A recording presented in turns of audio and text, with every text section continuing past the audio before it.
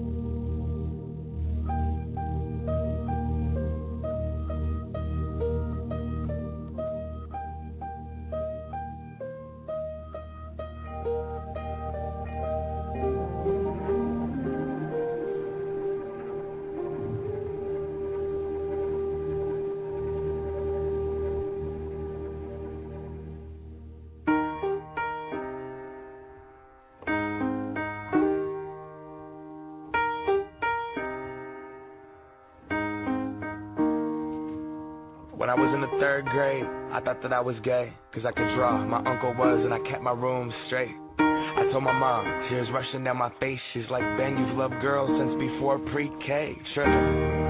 Yeah, I guess she had a point, didn't she? Bunch of stereotypes all in my head. I remember doing the math, like, yeah, I'm good at Little League. A preconceived idea of what it all meant. But those that like the same sex have the characteristics. The right-wing conservatives think it's a decision, and you can be cured with some treatment and religion. Man-made rewiring of a predisposition, playing God.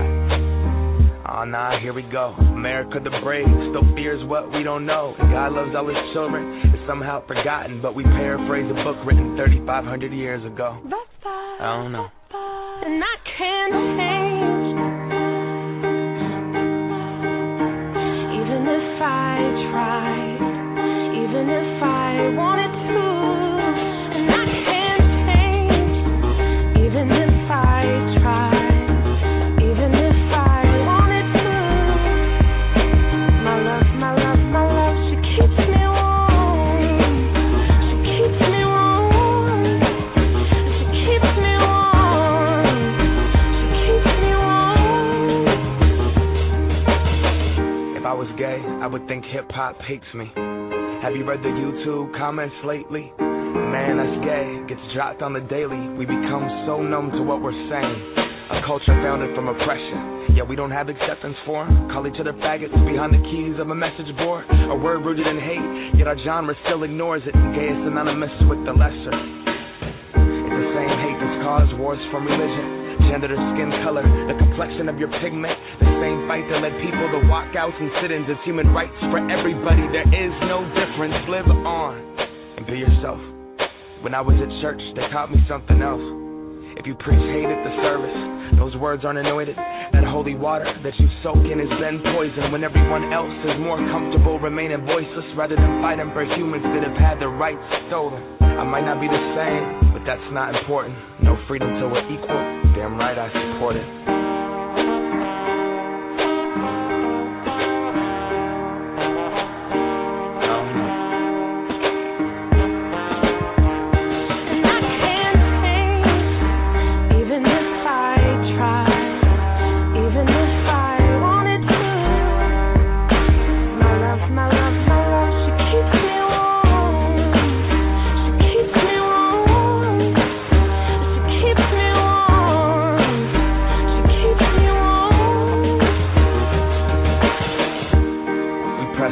Don't press pause. Progress march on. With the veil over our eyes, we turn our back on the cause. Till the day that my uncles can be united by law. And kids aren't walking around the hallway plagued by pain in their heart. A world so hateful some would rather die than be who they are. And a certificate on paper isn't gonna solve it all, but it's a damn good place to start. No law is gonna change us.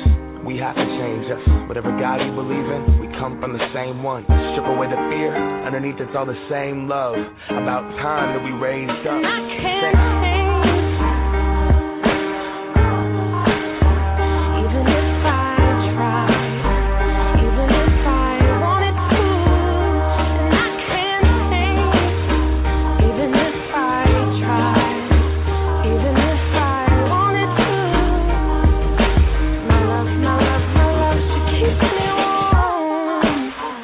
Keep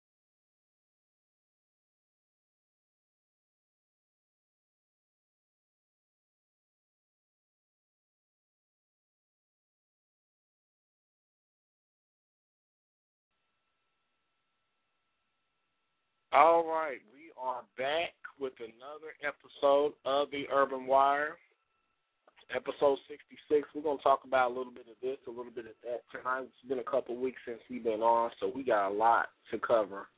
I know Michael's going to be in here at the 11 o'clock hour. I think C's going to be in here. We're just going to play it by ear tonight. JR might come in. I don't know. But you know how we do it. You never know on this show, you know. But it's always a good time, and you never know what's going to be said, what's going to be done. But, you know, we're going to have a good time tonight. We got a lot of good stories to cover. Just to let you guys know, we will be kicking off our new show. Another show that will be coming on to the UCOFW network is Reality Check 317. Featuring C. Johnson. Well, we're going to just keep it real. We're going to talk about everything, and I do mean everything. The first show we're going to be talking about family drama, family issues, as well as drug addiction issues. And sometimes those issues go hand to hand. So we're going to discuss those issues. So join us next Wednesday from 9 to 10. It's going to be an hour show. We're going to probably change the day. It just depends. Right now, Wednesdays I do have stuff going on, so we're going to probably change the day temporarily after the first or the initial show. We might move it to Thursday. We'll see. But right now I have a lot going on for the next month or so, but eventually we'll probably move it back to Wednesday. So just keep a lookout for that. Join our Facebook group page. We're on there. You can add us under the Urban Coalition of Freelance Writers, and when you join there, you'll get notifications on when we will be going live on air. Also, we will be kicking off our show. Another show that's going to come to the network is 3XR, and that's going to be coming up within the next couple of weeks. We have a couple of pre-taped episodes, but those are going to probably be mostly live. So I'm really excited about that, and JR is going to be the host of that show. And we got a couple of things that we're going to be launching, I think, later on this year, probably towards the end of this year, probably early next year. I'm going to be launching my own solo show on this network called Up Close and Personal. We're going to be doing interviews with different organizations, more exclusive interviews. And I'm really excited about that. We're going to be working on that soon. So, like I said, this is UCOFW Network, so we're going to have a little bit of everything on this show. We're going to have several shows. I've been talking to a couple other people, and we might create another, a couple other shows. We're just trying to be diverse and just give everybody something that they want. So, at the time, I'm really aiming to do about 4 or 5 different shows on this network, and definitely by the first of the year we're going to at least have about 3 of those shows up and running. So just keep it locked. If you have an idea or you want to contact me about maybe producing your own show or having me produce it or coming on the show and being a commentator for the Urban Wire, just hit us up. Pretty much what we're planning on doing is we're going to continue the Urban Wire. This was the original show on this network. We're going to probably have it be more of a news and commentary type of show, but the other shows are going to be more theme-based. And we're going to be trying to maybe launch a website here soon. So we got a lot that we're going to be working on. So I'm very excited about that. If you want to join as a commentator, if you have something that you want to bring to the table, let me know. Next year we're going to probably start, when things start picking up more, we're going to probably start selling ad space on our shows. So if you want to know more about that, feel free to contact me at my email at seharris, HARRIS 02 @gmail.com, and we can just discuss that more in detail. Also, we do have our YouTube channel. and there you can catch excerpts of our show. Also, we have interviews. We have all kind of good stuff on there. So just keep it locked. We have a lot that we're doing, and I'm really excited about it. And that's pretty much it. We're going to just jump into some songs. You know, we haven't done a full mega mix in a while, so we're going to probably go through some music, and we're going to come back at the 11 o'clock hour. And at that point, Michael should be on the air, or at least close to getting on the air. So we're going to start off with a little Fantasia, Kelly Rowland, and Missy Elliott, Without Me. And then we're just going to go from there. I got a lot of new music tonight. So, like I said, just kick back, get your little cup of tea, or get your little, your little adult beverage, or get your little snacks or whatever you want to, consume, because we're going to get right into it. When we come back, we're going to jump to our stories. We got a lot to cover tonight. And if we don't cover it tonight, I'm going to probably have it bleed over till Monday, because there's some things that I want to discuss.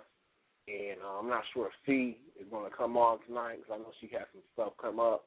But there's some stuff that I really want her opinion on, so we might save a few of our stories till next Monday. So, with that being said, we're going to jump right into our mix. The call-in number is 646-915-8200. Once again, that's 646-915-8200.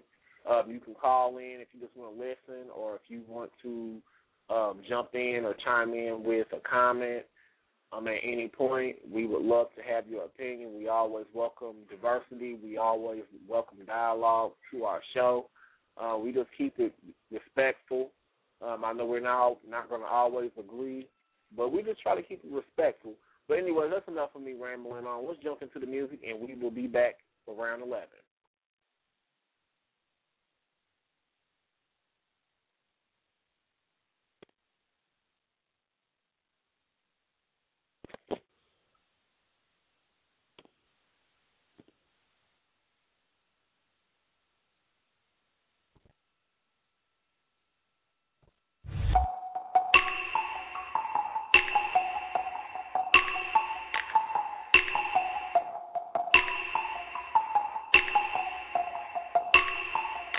Fake it, will kill you. Boy, I know the real you. Fake it, will kill you. Boy, I know the real you. Fake it, will kill you. Boy, I know the real you. Fake it, will kill you. Boy, I know the real Really you. don't make me expose you for exactly what you are. You are. And I'm feeling a little wavy. So right now I don't mind pulling your car. Boy, I know the real you. Fake it, will kill you. Boy, I know the real you. And as hard as you try to hide reality, why we know the truth. So act brand new if you want to, but what would you be without me? And what would you be without me?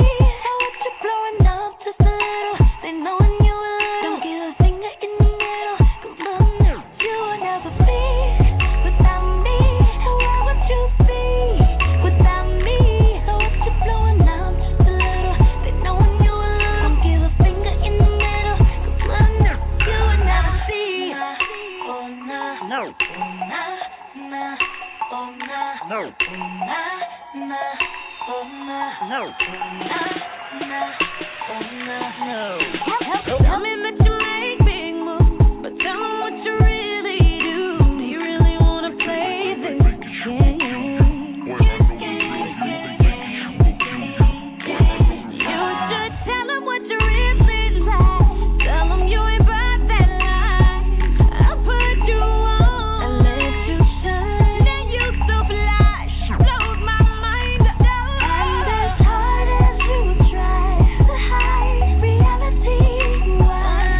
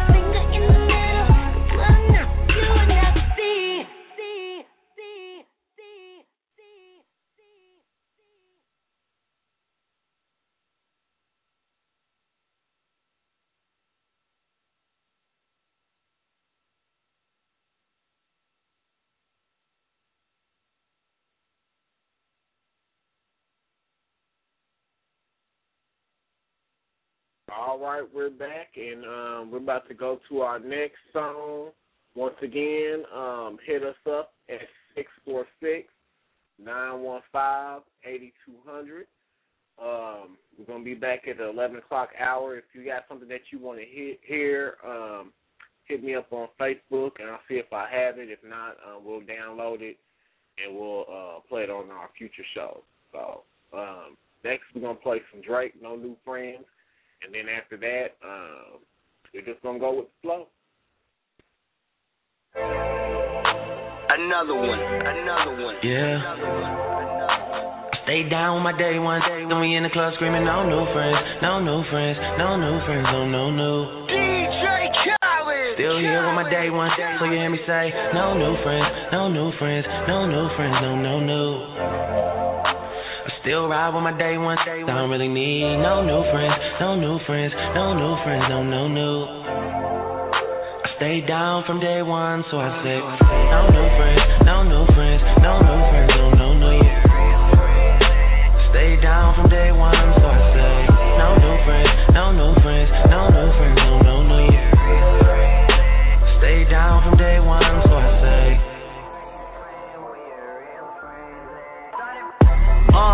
Man, this shit so ill that we had to restart it. H-time I'm second home like I'm James Harden. Money counter go brrr when you starting out the garden. 4-car garage, 4 installment. Birdman go brrr cause he know this shit retarded. On the floor before we make it to the bed. Switch up, really cost started from the bottom, yes Lord.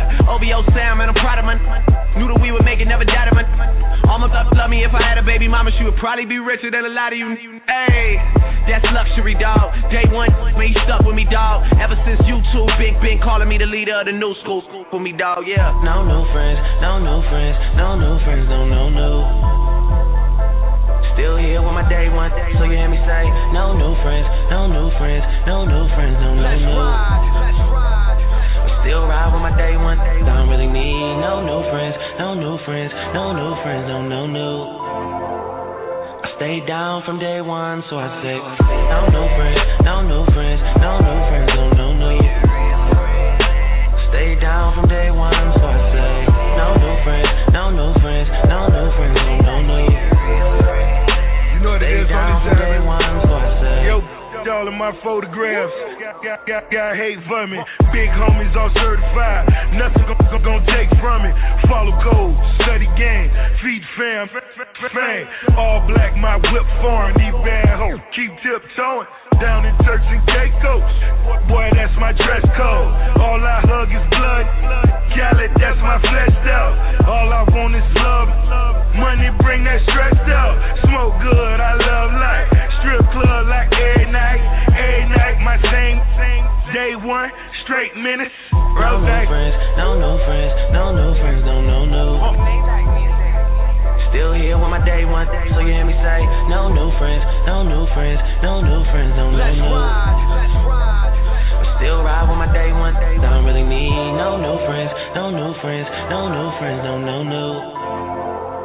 I stay down from day one, so I say, no new friends, no new friends, no new friends, no new. Stay down from day one, so I say, no new friends, no new friends, no new friends, no new. Stay down from day one, so I say. I'm here with my I'm too hip to be friendly. They throw dirt on my name. Well, that's why they still dig me, and I'm tired of all this hating. I thank God for my patience. I thank God for my homies. I wish we could trade places. Be good, fellas. Boy, all them with you, they just power bearers. And if we ball catchers, remember, sip slow, live fast, young money, stay young. I've been cash money since day one. Don't you? No new friends, no new friends, no new friends, no new. Still here with my day one, so you hear me say, no new friends, no new friends, no new friends, no new. Let's ride. Still ride with my day one, don't really need no new friends, no new friends, young no money, new friends, stay no young, new. been cash money since day one. Stay down from day one, so I say, no new friends, no new friends, no new friends, no new. Stay down from day one, so I say, no new friends, no new friends, no new friends, no new. Stay down from day one, so I say.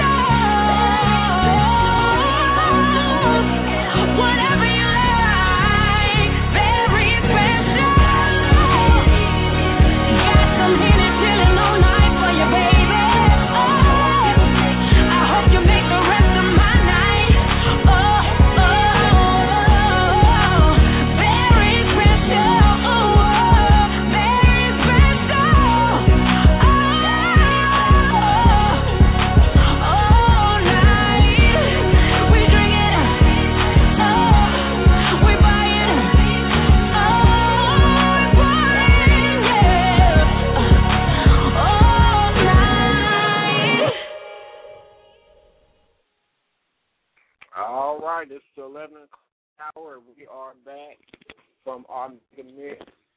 And I think we have Michael online. Yes. Is that you? Yep, sure is. All right, you here a little early tonight. Yeah, I managed to sneak away early. All right, it's always good to sneak away a little early from work.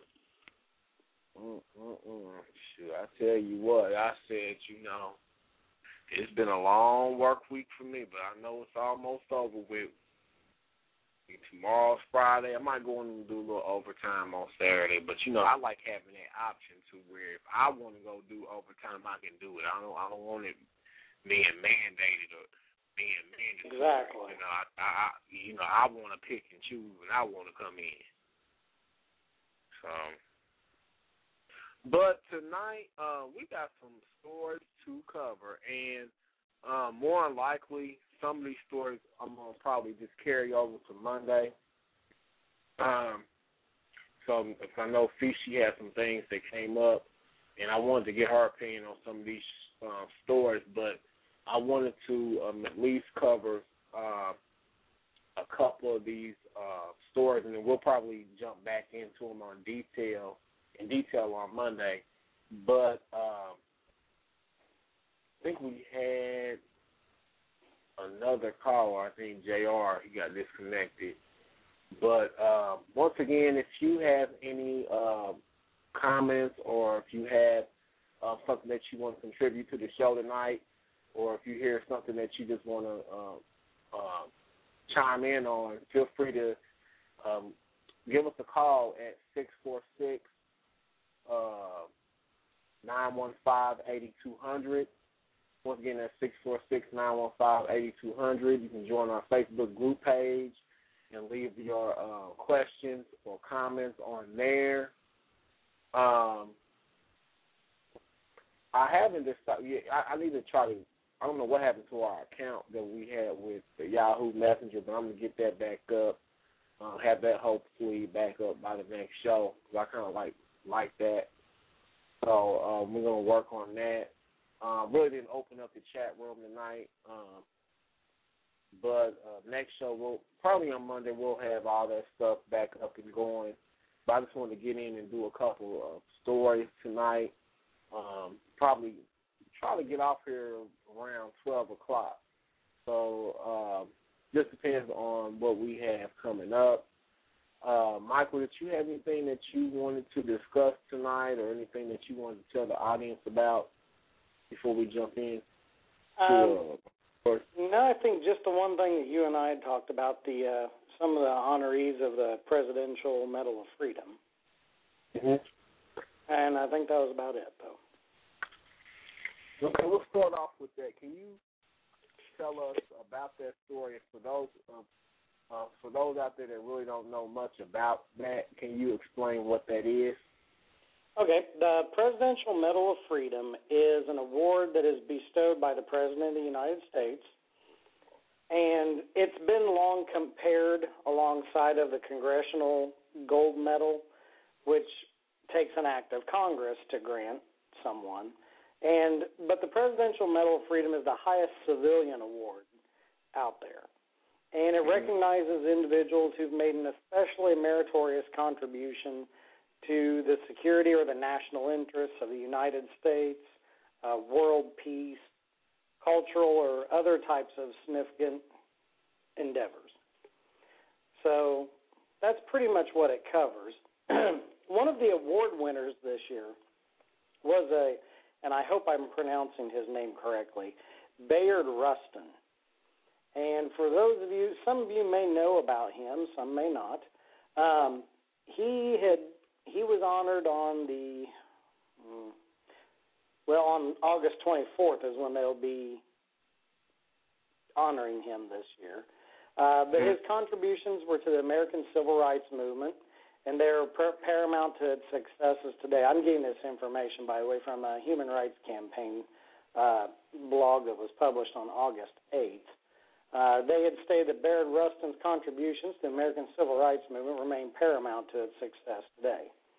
His role in the fight for civil rights of African Americans is all the more admirable because he made it as a gay man. experiencing prejudice, not just because of his race, but because of his sexual orientation as well.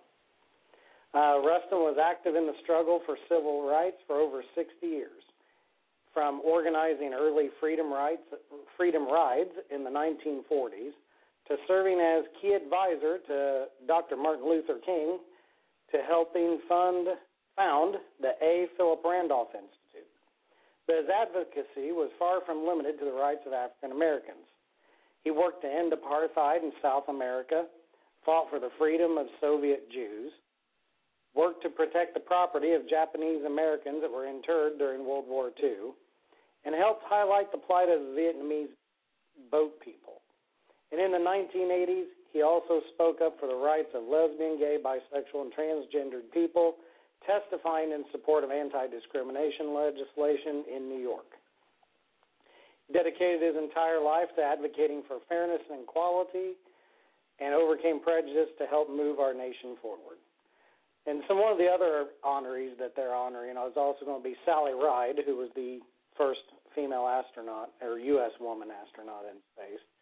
But just going back over this man's biographical information here, this guy really was an unsung hero, and other articles I have read about Mr. Rustin has really showed him to, because he was gay, he wasn't put out front in the limelight. But his contribution to human rights throughout his lifetime was very significant and played key roles in many of our things out there that a lot of us take for granted when we read in the history books.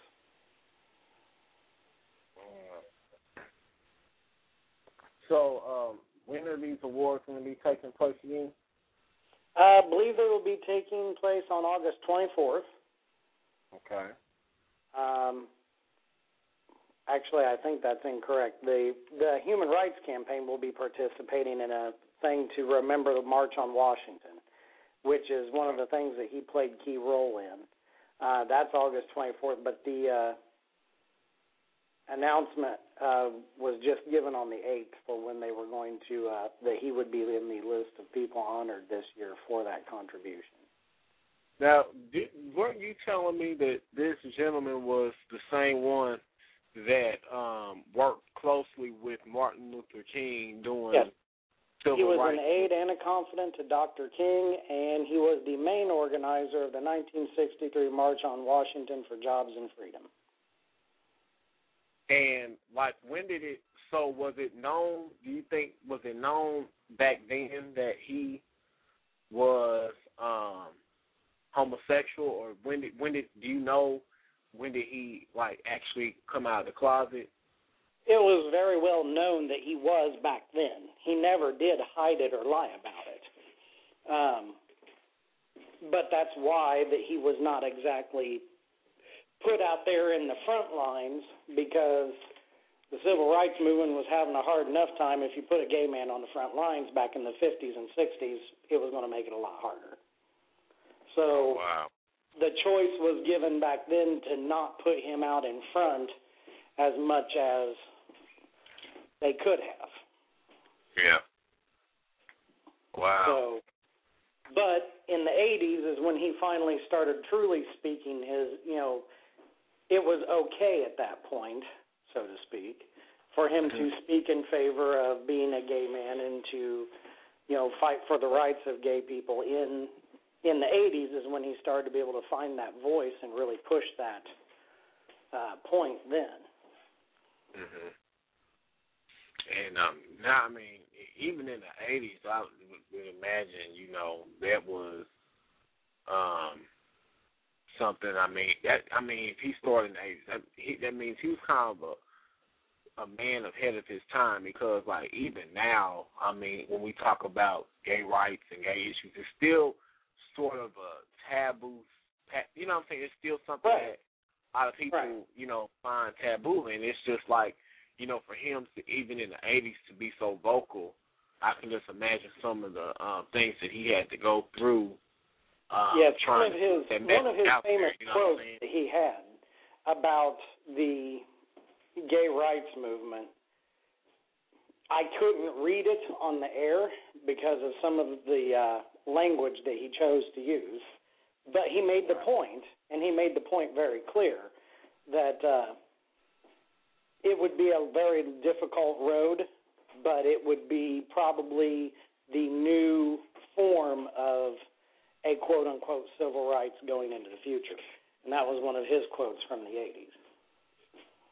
Oh, wow. And he talked about a lot extensively about the difficulties that he had as an African-American man and being gay within that culture as well. So, you know, you got to say he dedicated his entire life to human rights and preserving the dignity of people across all races and across all boundaries. And here this guy was kind of, you know, here was this extraordinary contribution over these years for 60 years, and it really was a little-known fact out there. So, nice I'm assuming he's still alive, right? No, he passed away in the 80s, I believe it was. He's being posthumously awarded the medal, but he passed away of, gosh, I can't think, appendicitis. Okay. A ruptured appendix. Oh, wow. I believe he was 73 at the time of his death. And had also had a partner of well over 10 years at that point.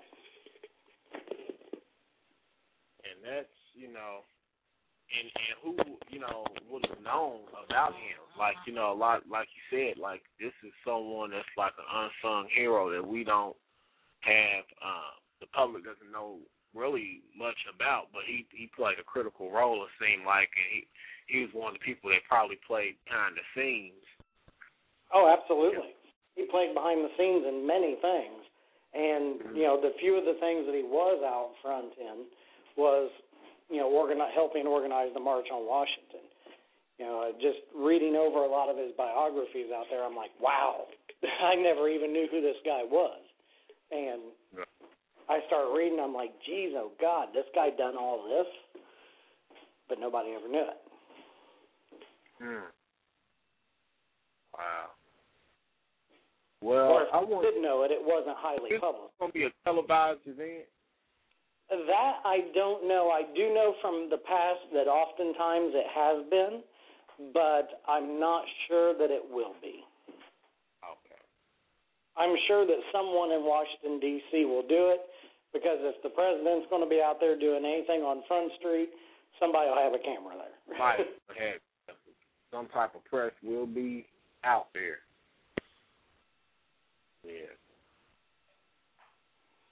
And that makes a good segue into our next story. Speaking of civil rights and civil rights leaders, I guess Jesse L. Jackson Jr., the son of Jesse Jackson, the civil rights leader from Chicago, is into some legal trouble right now. And today he was sentenced to 30 months in prison. And I guess him and his wife were caught up in spending campaign contributions for their personal use. So I'm going to read this story from the Washington Post. Then we can discuss it some more. The story is entitled Jesse L. Jackson Jr. sentenced to 30 months in prison. It was written by Ann Marmo and Rachel Weiner, and it was published on the 14th. As a packed D.C. room court cleared Wednesday, the Reverend Jesse L. Jackson, the legendary civil rights leader, held his namesake son in a long embrace. The extended Jackson family has shown up, sisters and brothers and other relatives taking over the first three rows of the marble federal courtroom. Moments later, Jesse Jackson, Jr., once a promising Illinois congressman, had been sentenced to prison for stealing hundreds of thousands of dollars in campaign money to fund an extravagant lifestyle. In an emotional hearing that capped Jackson's precipitous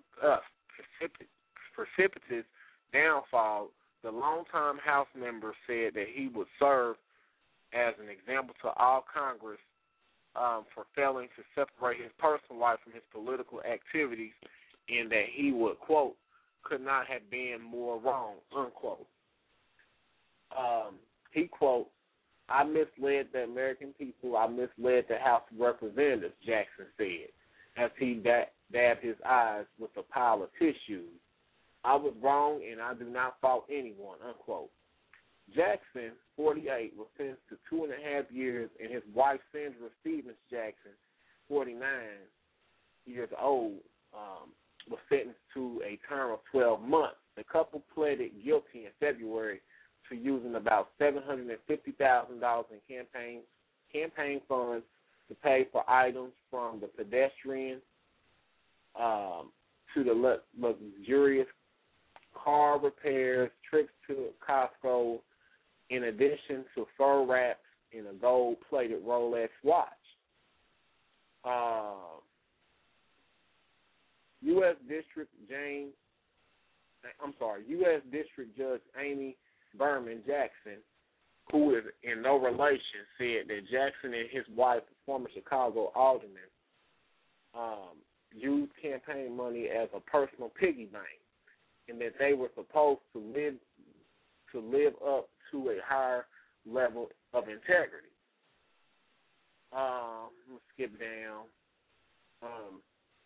Even as prosecutors asked the judge for stiffer sentences of 4 years for Jackson, and 18 months for his wife, they acknowledged the wasted opportunity his demise represented for someone with so many privileges and talents. Having an iconic father came with expectations and pressures, Jackson lawyers Reed H. Weingarten and the judge noted. The public fall of the Illinois Democrat began when Jackson was implicated in allegations that the then governor, Rod Blagojevich,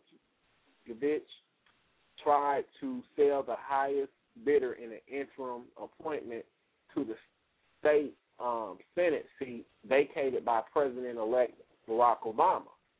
Jackson was not charged, but prosecutors investigated the allegations that he directed his fundraiser to bring in millions for the governor.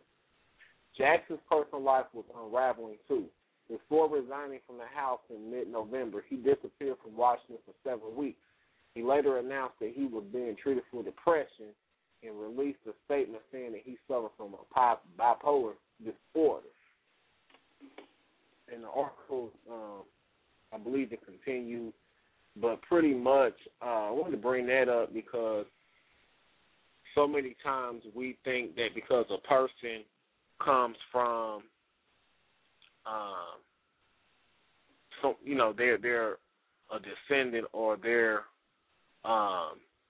from an iconic family, they think that they have the best interest in public, for the public. And just because, your father or whoever in your family was an icon, that doesn't necessarily mean that their children are going to follow in those footsteps.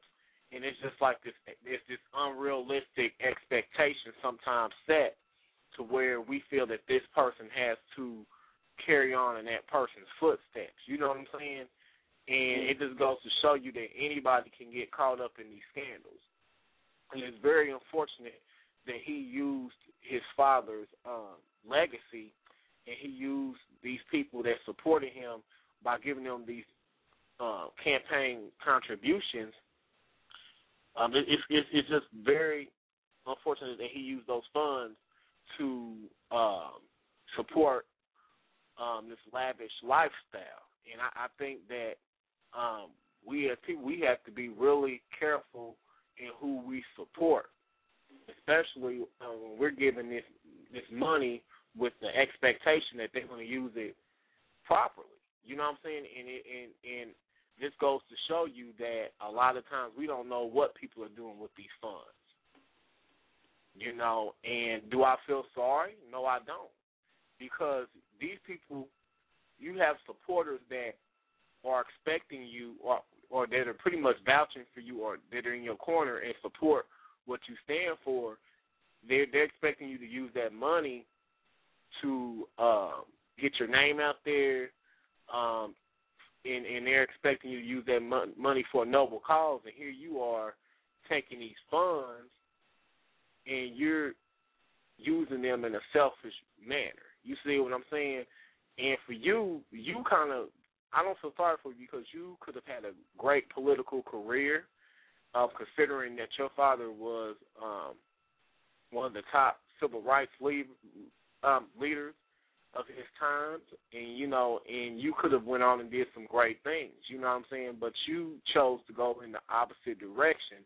So for that, I cannot feel sorry for Jesse Jackson Jr. But, I mean, we can't just look at him. This stuff goes on all the time.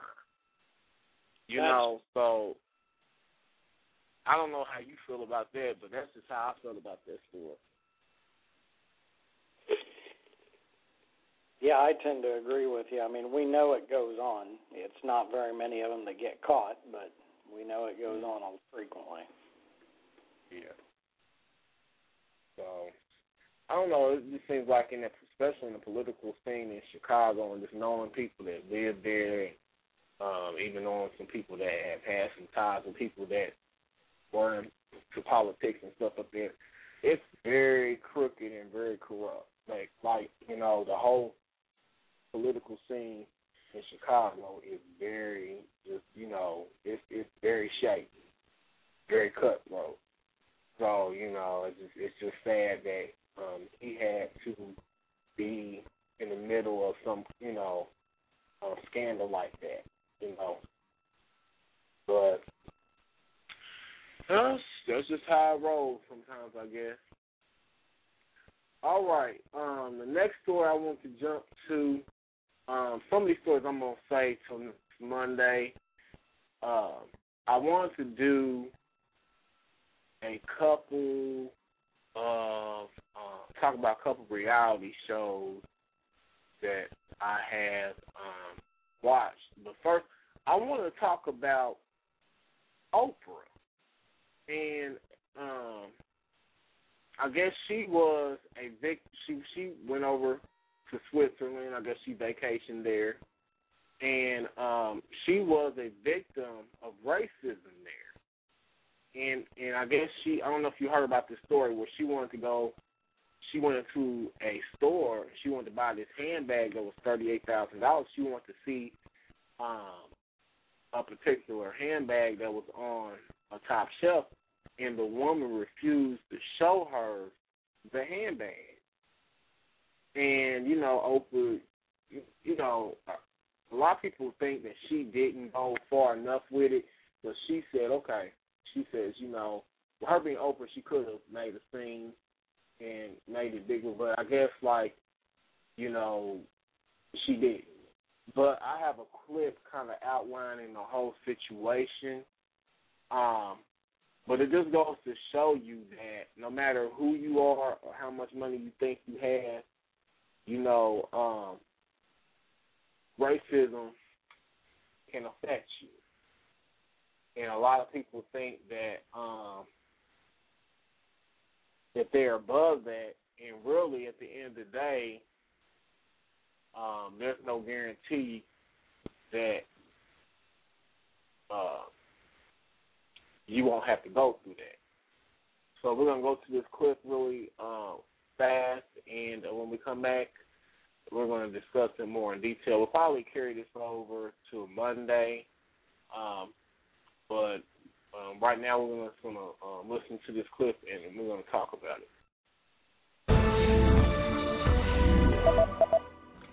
I was in Zurich the other day at a store whose name I will not mention, and I was, I didn't have my eyelashes on, but I was in full Oprah Winfrey gear. I had my little Donna Karan skirt and my little sandals and all that. But obviously, the Oprah Winfrey Show is not shown in Zurich. So this doesn't happen to me unless somebody obviously doesn't know that it's me. But I was in Zurich for Tina Turner's wedding, and I decided I'm going to leave the hotel. It's just me by myself. Stedman, wasn't there, and Gail wasn't there. No friends. I'm out by myself, and I go into a store, which shall remain unnamed, and I say to the woman, "Excuse me, may I see that bag right above your head?" And she says to me, "No. It's too expensive." And I said, no. See the black one, the one that's folded over the. And she said, no. You don't want to see that one. You want to see this one because that one will cost too much. You will not be able to afford that. And I said, well, no, I really did want to see that one. And she refused to get it. She refused to get it. And she started to show me these other little bags. And I said, one more time I tried. I said, but I really do just really want to see that one. And she said, oh, I don't want to hurt your feelings. And I said, okay, thank you so much. You're probably right. I can't afford it. And I walked out of the store. Now, why did she do that? Why did she do that? Now, Gail, when I told Gail the story, Gail said, I would have gone back in there and made a pretty woman moment and said, big mistake. But then I thought, no, she'd get the commission, so I won't do that. Yeah, I guess that's true, right? This incident with Oprah Winfrey actually is very regrettable. Zurich Tourism does regret this incident, and we are well known worldwide as a world-class Swiss-made city, and also we are well known for a open-minded city, and this incident does not really help for a good image. All right, we're back, and I'm sorry, but that was just an epic fail. I mean, do you realize what you just did? Like, wow. Like, do you realize that you pretty much rejected or turned down one of the richest women in the world? Like, not just in America, but in the world. Like, and for you to do that, like, first of all, even if it wasn't Oprah, like, who are you to sit there and deny someone the right to, look at you know what I'm saying? If they want to purchase something or look at something, even if she was just looking at it, like, all right, this is Oprah. Like, she can buy the whole store. She can buy your business and then take over it and then fire you if she wanted to do that. But instead, Oprah doesn't have anything to prove, so I think she handled it well. But I guess she's saying that it's kind of blown out of proportion. She's apologizing now for even bringing it up, but I don't see why she should apologize. You know what I'm saying? Like, I mean, she was trying to make a point that even she experiences racism. It's not something that is above or beneath anybody. You see what I'm saying? But I'm sorry, if I was the owner of that store, I would have to let that woman go. That's bad press. I said, and she would be blackballed if I had to know. I said, do you know you just missed out on a potential $38,000 profit? I mean, and there's no telling what else she would have bought in that store. You know what I'm saying? And I said, that's why you have to be careful how you treat people, because you never know who anyone is. And that's just sad that people stereotype, and obviously they look at a person's skin color and they already can determine their socioeconomic status, or they can determine if this person can afford something, or if they, you know what I'm saying? It's just really unfortunate that we live in a world where people judge you based on. And what country was this? This was in Switzerland. Yeah, this was in Switzerland, and I forgot the actual, the name of the town that it took place in. But I guess now. Well, I guess I've always thought of those countries like that over there as not like that, I guess. I thought so too, but it's probably one of those stores, one of those high-end stores, and the bitch was probably snooty, and she probably saw that this colored woman came in and that she didn't have any money, but she was clearly or obviously, I guess I wasn't dressed nice enough, even though I had my expensive rags on, you know. So it's just like, I'm going to need you to have a seat. You are not the owner of the store, first and foremost. This is not your merchandise, so who are you to say, I'm pretty sure you're not making high-end money to afford something like that yourself. So don't assume because you're somebody's employee or that you're at the bottom of the food chain that everyone else that comes in off the street is at the bottom of the food chain like you are, okay?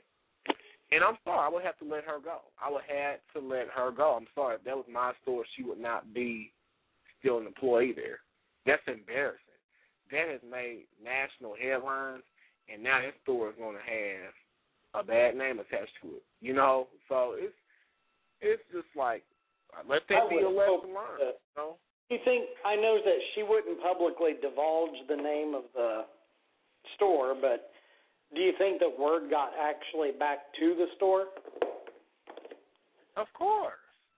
I mean, I'm just curious if they really know, oh crap, we screwed up. At least I would hope they figured it out.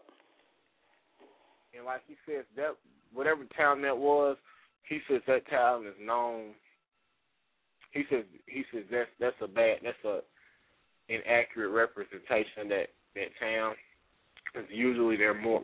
You probably couldn't hear it towards the end because I guess the store owner made the public apology. But he says that's not representative of that town because it's really a high-end town, and they're very open-minded, very diverse. And he says it's unfortunate that this incident has caused. It's going to probably cause, you know, people to view them unfairly or differently now. So, yeah, it's just one of those sad things. I said, and it just goes to show you, people don't think that racism doesn't exist and classism doesn't exist, but it doesn't matter how much money you have, how much education you have. There's still people, even if they're beneath you, that are still going to look down on you.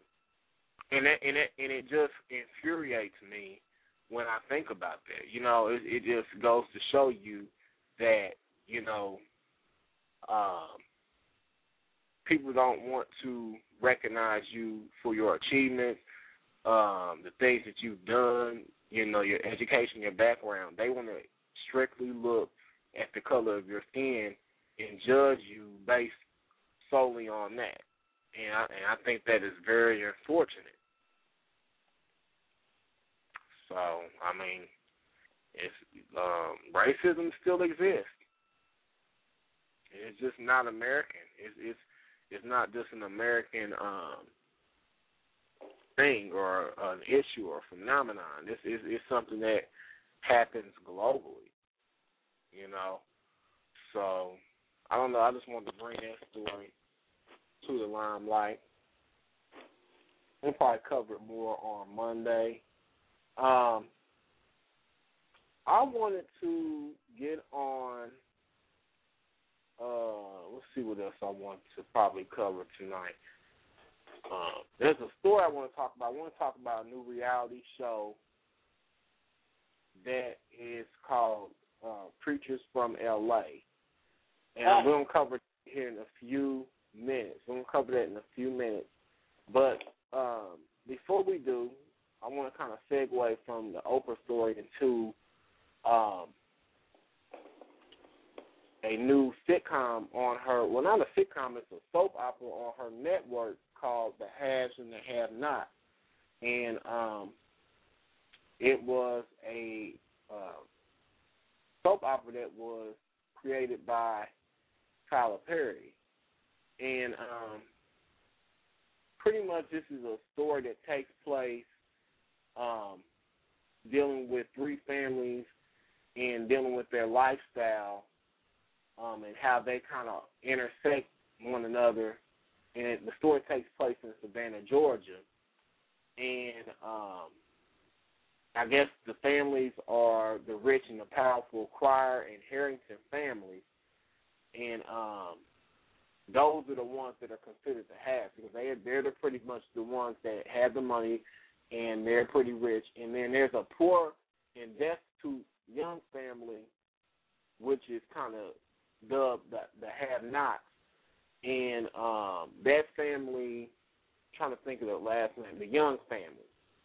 And pretty much they're headed by Hannah, who works for the Crier family as the family's maid. And they were just talking about how a lot of their children interact with each other, and they just talk about the different plights and predicaments and hardships that these families encounter. And it's a lot of scandal, a lot of controversy and stuff like that. And there's just different issues that are dealt with in this soap opera. And just for example, like infidelity, cancer, alcoholism, homosexuality, suicide, prostitution, rape, poverty, all these issues are dealt with. You see what I'm saying? And it is really one of those shows that just keeps you on the edge. And the thing I like about this is that it really deals with issues from a realistic point of view. And I gotta really commend Tyler Perry for addressing these issues that a lot of people don't want to deal with. That's how Tyler Perry is anyway. He's gonna push the envelope. You see what I'm saying? And the upper class family is Caucasian, and the other family, which is African American, they are the poor family, and it just kind of gives you a look of how things are still like in the South. You know what I'm saying? And one of the issues, I wanted to bring this show up because there's a character on there. I think there's a upper class African American family on there too, but the mother, she's a lawyer. She's you got to watch the show. I'm not going to tell you the whole show, but anyways, her son is like a mentor, or like he's like I guess I don't know what you would call him. I guess he is like a counselor, a drug counselor, and I guess he's been assigned to look after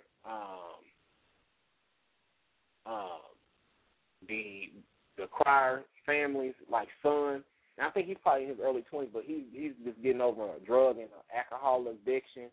And I'm just going to say this. Like, I don't know where Tyler Perry finds these guys or these men from or these people from in general, but he doesn't have one ugly person playing on this show. I don't know where he finds these people. I don't know. But the guy's body is chiseled. And I guess I'm trying to pull up the map of the show where it kind of like outlines the different characters. Let's see.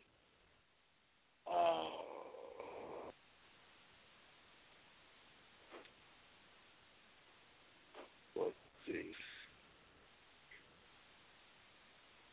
I'm trying to find it. But anyways, it deals with this young, the guy, the one that's the counselor. He's in the closet, but he's gay, and it is dealing with how his mother, she's one of those corporate American lawyers. You know, she's very snooty, very conservative, and she pretty much told him, I said, I don't know what phase are you going through, but you're going to have to snap out of this. And I guess they're going to be having some event going on or something like that, and she told her son, I want you to find a woman, and I want you to find a woman now, and I want you to find a woman to have on your arm because you're not going to embarrass me. He said, and when you come to this event, boy, I want you to wear dark colors. I don't want any floral prints. I don't want any light blues. I don't want anything. So she's pretty much coaching her son and teaching her son to use women as, you know what I'm saying, arm candy, or just use women like they're nothing, like they're props. And she's pretty much breeding her son to be a closet case.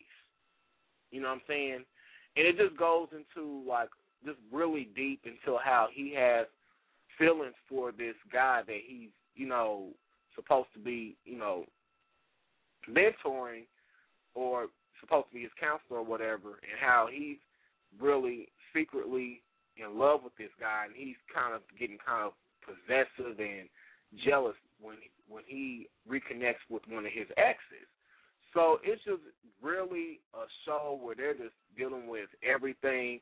The maid, she's very close to the woman of the house, and I guess she doesn't want her husband or her kids to know that she has cancer, so she makes up this story where she says, well, I'm going on vacation, and the only person that knows where she's going is the maid. And they're very close and stuff like that. And the maid, she has a son that's in some trouble right now, but he's a good kid though, but he's in trouble because of something that his sister done, and he's trying to cover up for her. And come to find out, the sister, she's a prostitute. She's one of those escorts.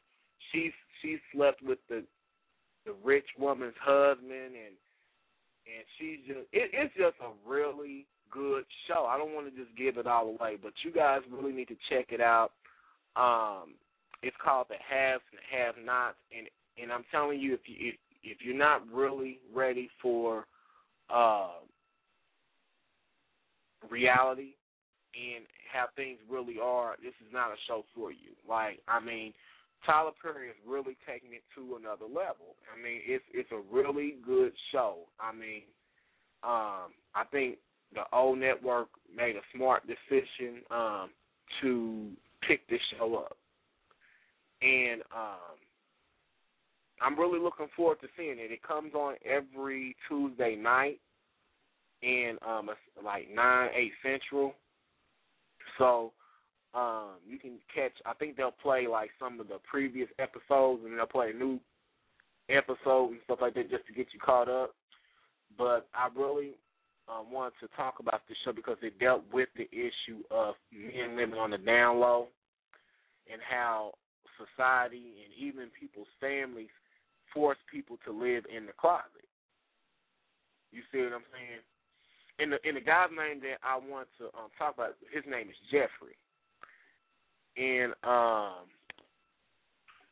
guess, like, he was the son of David and Veronica. I guess they're really into law and stuff like that. And a lot of people, everybody knows that he's gay. Everybody suspects that he's gay, but he thinks that he's fooling everybody.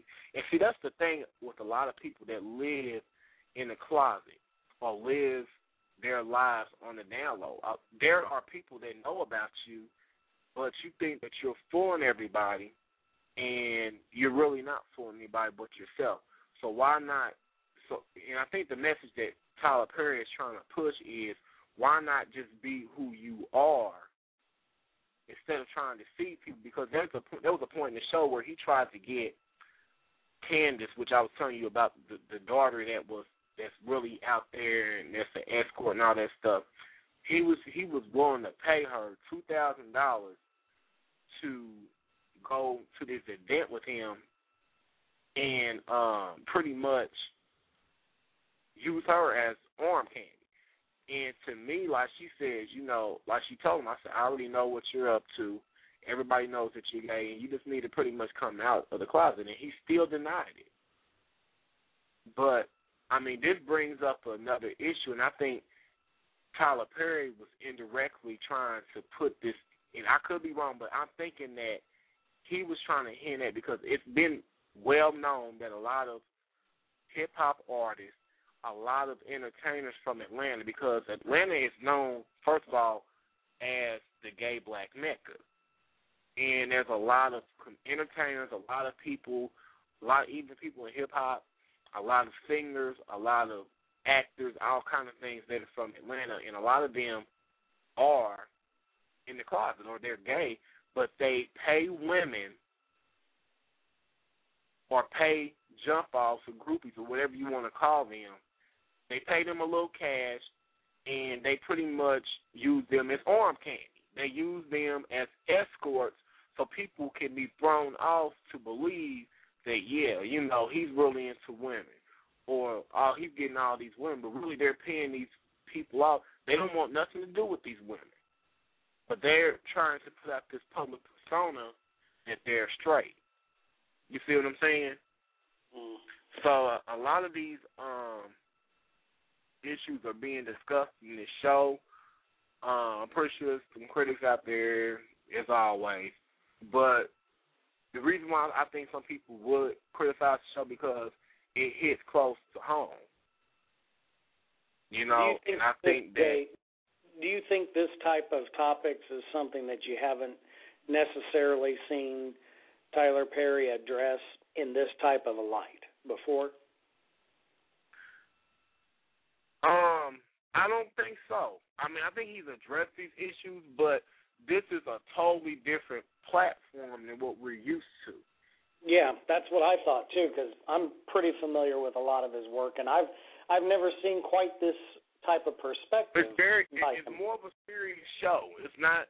Yeah. It's not one of those shows where where it's comedy, or it's like a Chitlin Circuit type of thing, or just one of those laugh out loud type of shows. This is a serious show, and a lot of these topics will make you uncomfortable sometimes. And I think that was his purpose by doing it, because when we talk about these issues, why should we be comfortable? These are issues that affect everybody, and I guess he wanted to show the contrast between people that may not have as much versus people that have a lot, and he just wanted to kind of show, to me, I think he wanted to show that no matter who you are, where you come from, there's going to be conflicts inside of every family, and it doesn't have anything to do with your socioeconomic status or anything else. You see what I'm saying? No, absolutely. Yeah. Okay, we're going to go to the line. I think, is this Kane? Yes, it is. Hey, how you doing? Pretty good. Just got off work. All right.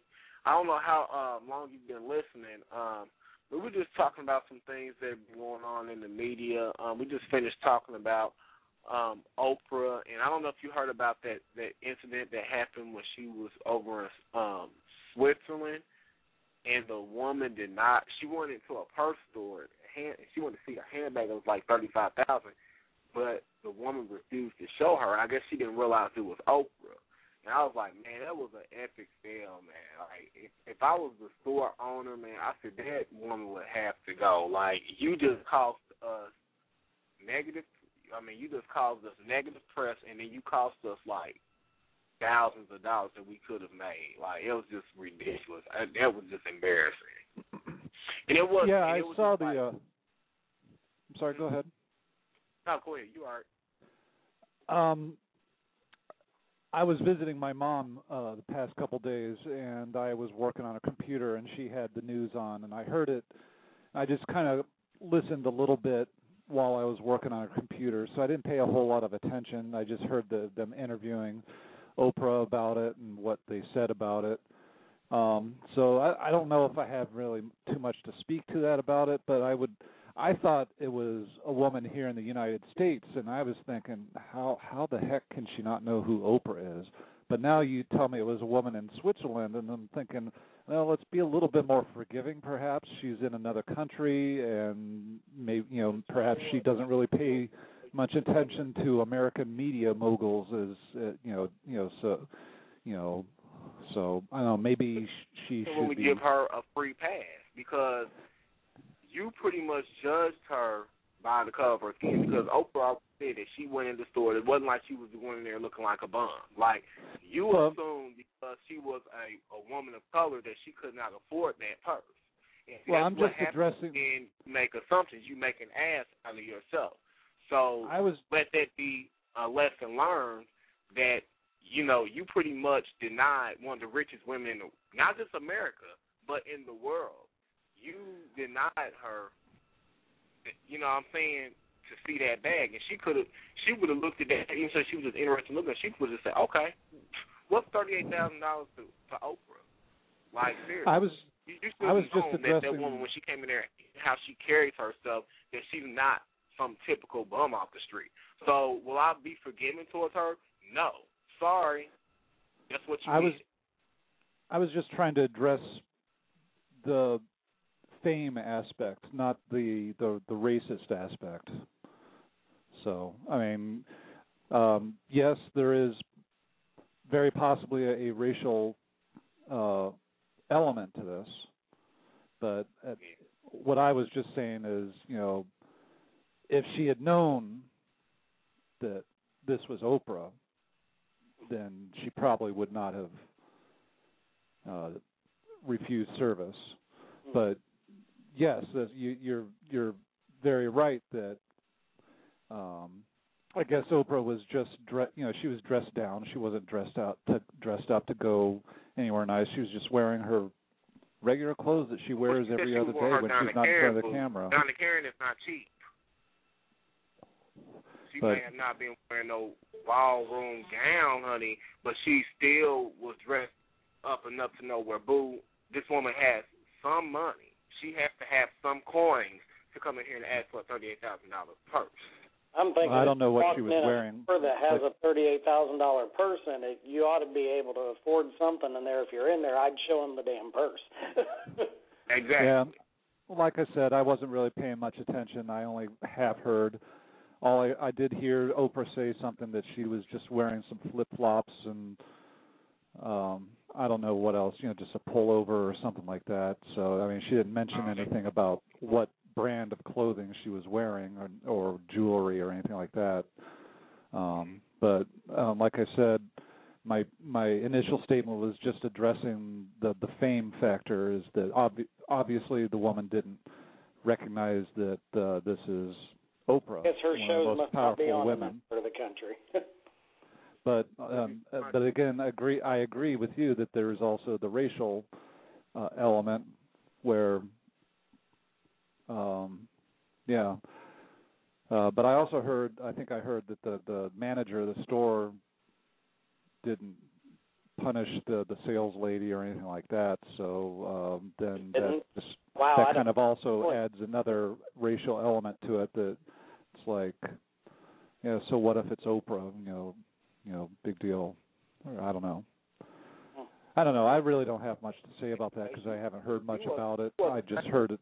But still knows that she has money, and she still knows who she is, so it really doesn't matter to her. You know what I'm saying? Yeah, you're right. A person that really, can't afford. If she wanted to, she can buy that store. She has the money to buy the store and everything in it, and take over the store and fire the manager and everybody in there if she wanted to do that. You are right that you think that she probably, if she couldn't afford the purse, she wouldn't have been in there in the first place. She would have made the scene. She would have acted the fool. But why? What does she have to prove to anybody? What really does she have to prove? So that's my point. Well, Seneca, go ahead. Oh, you all right, Michael? Oh, okay. I was just going to say I had another interesting article here that I had come across and was going to see if you wanted to go over, if you had a few extra moments. It was about an interesting fact discovered about people that know their own religion. Okay. Yes. It's a little fact, an interesting study that was done a few years ago. And interestingly enough, the Pew Research Group, or the Pew Forum, we're all familiar with the Pew Research Group. They come up with this quiz, and they discovered that statistically, atheists knew more about religion than people that were religious. And they found out that 45% of Catholics that were polled in this survey did not know certain absolute cardinal teachings about the Catholic Church. And why doesn't that surprise me? Well, true. But the interesting thing, and it was based on 32 questions, and I actually have a copy of the test here, but they did find something interesting. among the people that considered themselves to be religiously affiliated, Jewish people and Mormons scored the highest on the religious testing. Mm-hmm. But the atheists, among all of them, the atheist exceeded by far on the test. So an interesting thing there, and interestingly, I do have a copy of the test, if you'd like to, just for the sake of argument, go over it. Mm-hmm.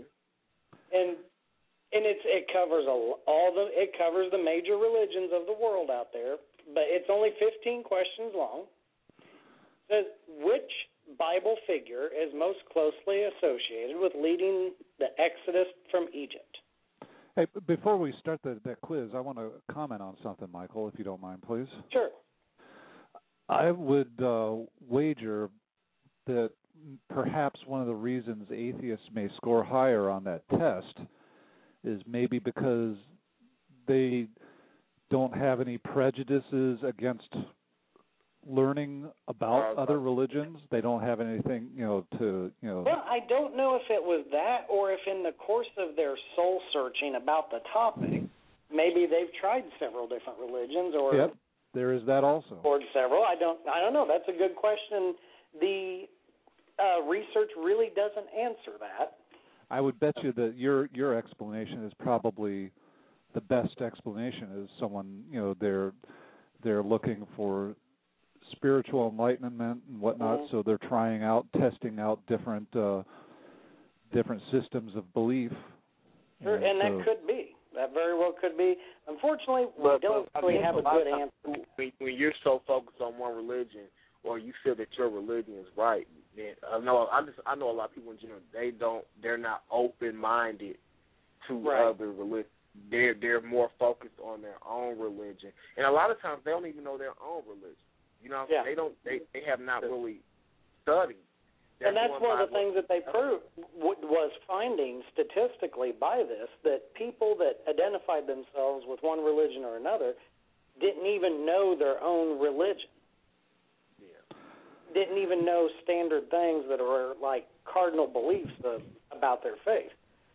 Now, but yet, the atheists knew it. Did they have any kind of test group to try and balance the findings with? Nope, they don't have all of their statistics actually on here, and I don't have the whole entire breakdown on it. So I'm just going by what little bit is out here. But just the humorous fact was that, these deal with main different things in Christianity, Islam, Judaism, Buddhism, Hinduism. The basic tenets that the believers should know, basically, right? Yes, I mean, it's things that, well, let's put it this way. I aced the test. But then again, I'm a jack of all trades in religion, so maybe I'm an unfair comparison. When I took the test, I thought, well, that's easy. Well, I happened to turn to my coworker that I was working with tonight, and I said, hey, take this test real quick. And he's a pretty well-rounded religious individual. And he took the test, and, well, he didn't fare so good. Not to go to sidetrack this too much, but did you see on Fox where they interviewed this Muslim religious science or religious studies expert? The guy has a PhD in religious studies, and he's an expert on a wide range of religious topics, and he wrote a book recently about the life of Jesus, and on Fox they were interviewing him, and they're like, how can you, a Muslim, know anything about Jesus or anything like that? And well, anyone can be a good student of anything. I guess. And even if you're an atheist. They're ignorant for even asking that question, because Muslims do not necessarily deny Jesus. They look at him, as a prophet. They don't look at him as, they don't reverence him as we do, but they don't deny Jesus. And I would think that it's fair to say that they probably admonish some of his teachings, but they look up more to Muhammad. You see what I'm saying? Yeah, so they don't Muslims, discredit. If I understand correctly, Muslims have something they call people of the book, which they believe are people that are I I don't have a clear understanding of it, but I believe they consider them people that are close to being Muslim because they're part of the extended family of Islam, but they don't necessarily practice Islam, but they're considered people of the book, people that, from a ethnicity or a group of people or related offshoot of the religion that is mentioned in the Quran, I believe. Yeah. Well, real quick, I'll go through this test because you'll see it's astonishingly not that difficult, but, let's just assume that the majority of the United States is Christian-based. We have representations of all the major religions here, of course, but think about as we go over some of these people getting them wrong. So the first one was, which Bible figure is most clearly associated with leading the Exodus from Egypt? Moses. Very good. Well, the choices are Job, Elijah, Moses, and Abraham. Moses being the correct answer. What was Mother Teresa's religion?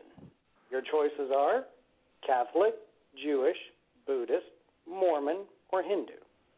Catholic. Very good. Which of the following is not one of the 10 Commandments? Now, I'll say this again. Which one is not one of the 10 Commandments? Do not commit adultery. Do unto others as you would have them do unto you. Do not steal. Keep the Sabbath holy.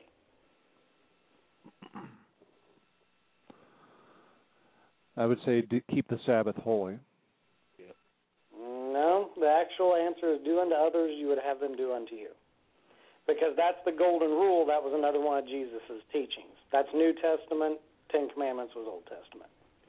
Okay, yeah. That was a trick one for me. It is. It is. I don't have the 10 Commandments memorized. When does the Jewish Sabbath begin? Friday, Saturday, or Sunday? Saturday. I would say Saturday. Close. Friday night at sundown.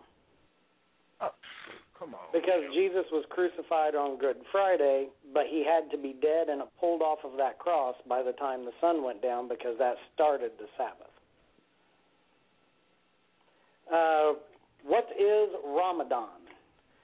Is it the Hindu Festival of Lights, a Jewish Day of Atonement, or the Islamic Holy Month? The Islamic Holy Month. That is correct. Which of the following best describes the Catholic teaching about the bread and wine used for communion? The bread and wine actually become the body and blood of Jesus Christ, or the bread and wine are symbols of the body and blood of Jesus Christ?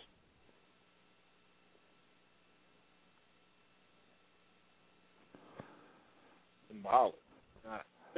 Your two differences there are in the Catholic teaching. Does it actually become it, or does it symbolize it? I don't know. I was not raised Catholic. I don't know. I'm just going to go with my intellectual answer. I want to lean towards my intellectual answer, but I'm going to go with the opposite. I'm going to say it becomes the body and blood. All right, and, not everyone out here is Catholic, so that's fine. But actually becoming the body and blood is the correct answer. Because in their theories of their transconfiguration of the body and blood upon taking it into, well, that's even a gray area. They're up for their theological debate of a point of which you consume it, it becomes the body and blood of Jesus within you, embodying it within yourself. There's some logical thinking there that I did. I was like, okay, so intellectually I would say it's the symbol, but we're talking Catholicism, so it's the opposite. In which religion are Vishnu and Shiva central figures? Hinduism. Islam, Hinduism, or Taoism? Hinduism. Very good. It is Hinduism. Which Bible figure is most closely associated with remaining obedient to God despite extreme suffering? Job, Elijah, Moses, or Abraham? Job. Correct. Here's a good one. Maybe not so many people would probably get this one. What was Joseph Smith's religion? Mormonism. Catholic, Jewish, Buddhist, Mormon, or Hindu? And Mormon, you are correct. According to the rulings by the U.S. Supreme Court, is a public school teacher permitted to lead a class in prayer or not? They're not supposed to, but they do anyway. Okay, well, the answer is no, they're not supposed to. However, according to the rulings by the U.S. Supreme Court, is a public school teacher permitted to read from the Bible as an example of literature or not? I think yes. That's correct. They are allowed to do that. What religion do most people in Pakistan consider themselves to be? Buddhist, Hindu, Muslim, or Christian? Muslim. Yes. What was the name of the person whose writings and actions inspired the Protestant Reformation? Martin Luther. Martin Luther King. Or Martin Luther. I was going to say, do what? I was going to give you the options, Martin Luther, Thomas Aquinas, or John Wesley, but yes, Martin Luther. Which of these religions aims at nirvana, the state of being free from suffering? Islam, Buddhism, or Hinduism? Buddhism. Yes. Which of these preachers participated in the period of religious activity known as the First Great Awakening? Jonathan Edwards, Charles Finney, or Billy Graham? Wow, I don't know this one. The First Great Awakening? Yes. I don't know the answer to this one. What was the options again? Jonathan Edwards, Charles Finney, or Billy Graham? All right, Jonathan Edwards, isn't he the so-called guy that can speak to the dead? Well, yeah, but that doesn't necessarily mean that he's the one that they're referring to. It's a pretty common name.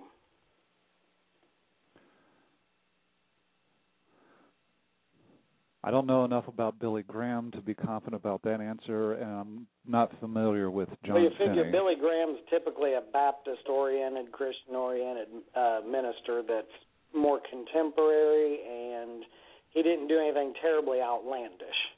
I'm going to go by process of elimination and assume that Jonathan Edwards, they're referring to the mystic and what you said about Billy Graham, and I'm going to go with Finney.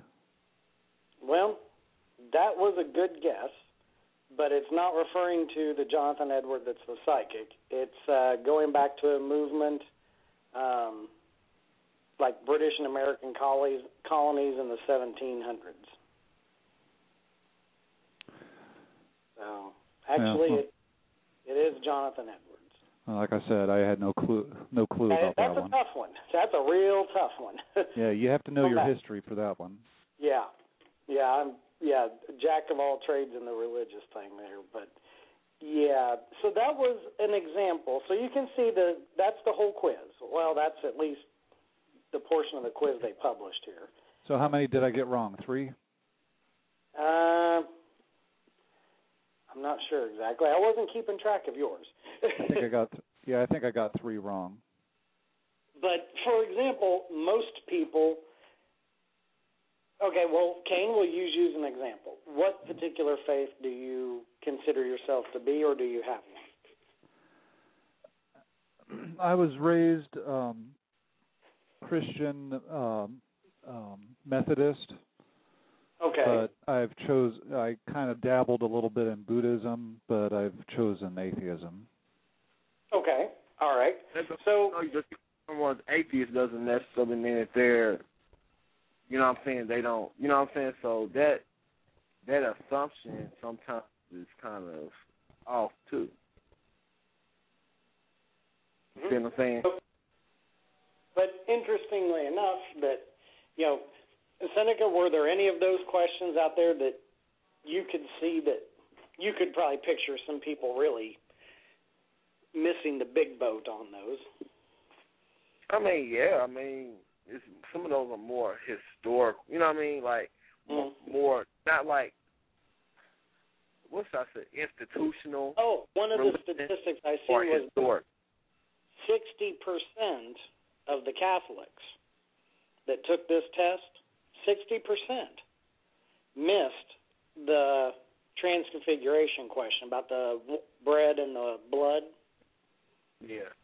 And now, for those that aren't Catholic, in what's called catechism and training of, as a Catholic is being trained in the faith, that is one of the great big cardinal things that they absolutely hammer home. You know, the respect for the Eucharist, being just in the presence of the Eucharist and the bread, well, it's what they call the bread, is the Eucharist. Being in just its presence is so respectful because it is the body of Christ. So knowing that 60% of them missed that's a pretty big one. But yet the majority of the atheists almost know all of it. I found that just to be a little odd case of religious trivia there. That instantly, incidentally, a lot of people, if they're going to church, they're not paying attention. On that. So it's almost one of those things like you're standing on the outside looking in, you got a different perspective than someone that's actually in it. You know what I'm saying? Yeah, the people that are some of those atheists are former Catholics also. It almost seems as if the people that are actually on the inside or in the know of their own faith aren't even paying attention to their own faith. Well, like I just said, some of those atheists are also ex-Catholics. So could be. Now, that would be an interesting thing to see if they had numbers on that.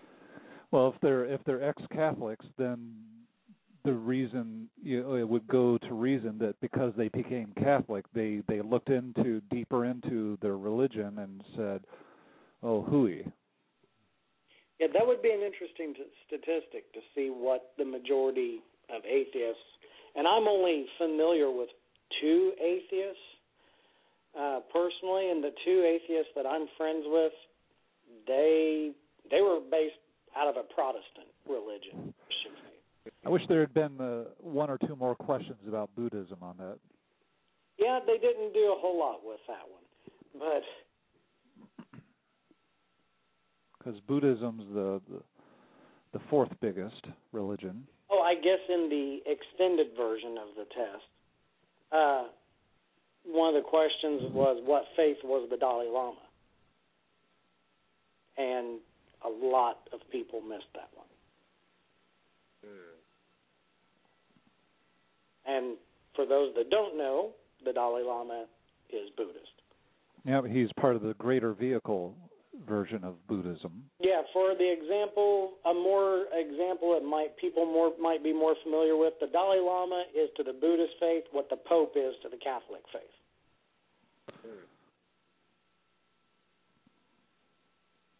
So, very, very interesting that, some of the simpler things that people missed out there, but I just thought it might be a little fun fact and give us a little interesting trivia for the evening.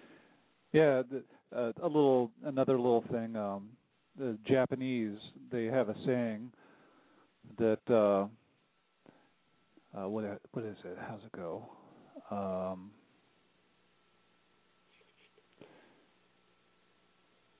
You're born Shinto, you live Christian, you die Buddhist. Well, I could see there being some type of philosophical explanation there about the stages of life. Who knows? Maybe there's something to it. I think that's how the saying goes. Of course, not all Japanese will go by that saying, but I remember hearing something about that. But anyway, that was just something I thought I might throw out there as a interesting little trivia tidbit. But all right. Well, we got to move on because we got a couple more shows. Like I said, I might have to carry some of these shows some of these stories over to Monday because most of them are more entertainment related. But if we got time, I'm going to cover the man from Florida that allegedly killed his wife and posted the confession and a photo of the body on Facebook. We're going to try to get to that. But first, I want to talk about this new reality show that's going to be coming on. I don't know which network it's coming on, but it's raised a lot of controversy, and there's a lot of people that are petitioning this show not to make it on air. And the name of the show is, let me get this right, the Preachers of L.A., and I think there's about 5 preachers that they follow. They talk about their lavish lifestyle. They talk about their ministries. And I guess they were saying how they're owed these lavish things and this money and all this prosperity. They're owed this. That's how they feel. So we're going to go to a trailer of the show. And then when we come back, we're going to discuss this. And we're going to try to squeeze that last story in. But I just want you guys to hear this. And I just want to hear what you guys say. The trailer is about 3.5 minutes long, so we're going to listen to it. If not most of it, we're going to listen to part of it. And I just want to just talk about the issue. When did it come to the point where now, because when we look at reality TV is for thirsty, like, attention whores. Like, these are people that are has-beens, or these are people that are no longer relevant, people that are willing to put themselves out there for fame, and people that are no longer relevant, so they have to resort to an all-time low of going on a reality show to become relevant. And it's like, to me, when did it come to the point now that preachers are doing this? Like, there's nothing positive about or nothing godly about reality TV as far as I'm concerned. So we're going to go to this trailer, and then we're going to come back and discuss it. Forgive us of every sin, sins of omission, sins of commission, in the name of Jesus. Every chain can be broken. Every shackle can be broken. You're part of the family of God. God, we ask and we believe for your healing power and grace to touch his body and make him whole. Just bow here and say, Lord Jesus, forgive me for my sins. Forgive me for my sins. I believe in my heart. I believe in my heart that Jesus Christ died for my sins. In Jesus' name, I'm saved. I'm saved.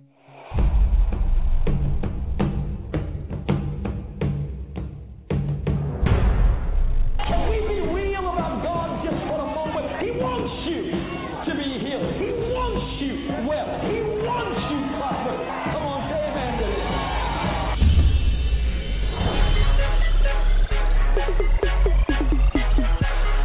My name is Bishop Ron Gibson. I'm Bishop Clarence E. McClendon. My name is Dietrich Haddon. I'm Wayne Chaney. My name is Jay Hazlett. My name is Noel Jones.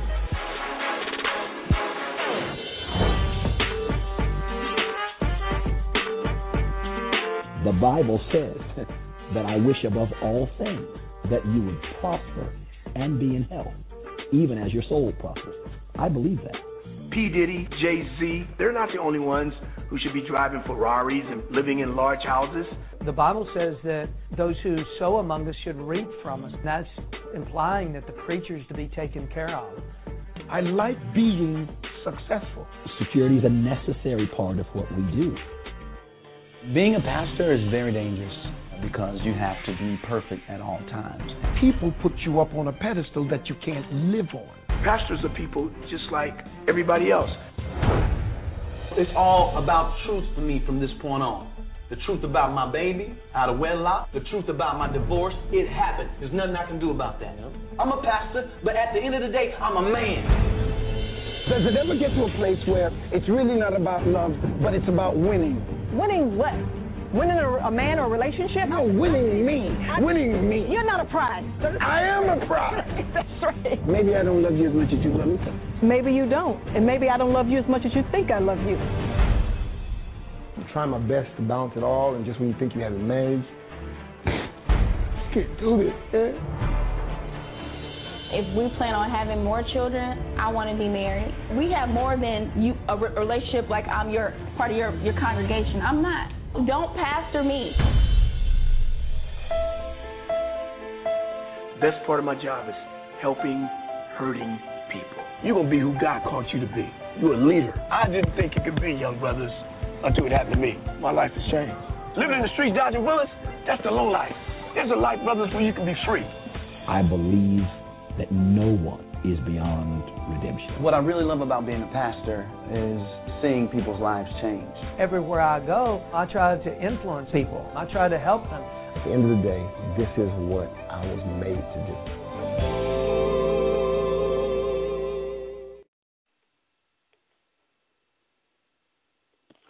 Okay, we're back. I don't know where to start. So much of that in that 3-minute clip just disturbs me. And the main thing that disturbs me is the sense of entitlement, the sense of I'm owed something, and this sense of arrogance and how there's no accountability. I can be a preacher, I can be a man of God, but I shouldn't be held at a higher standard. I'm sorry.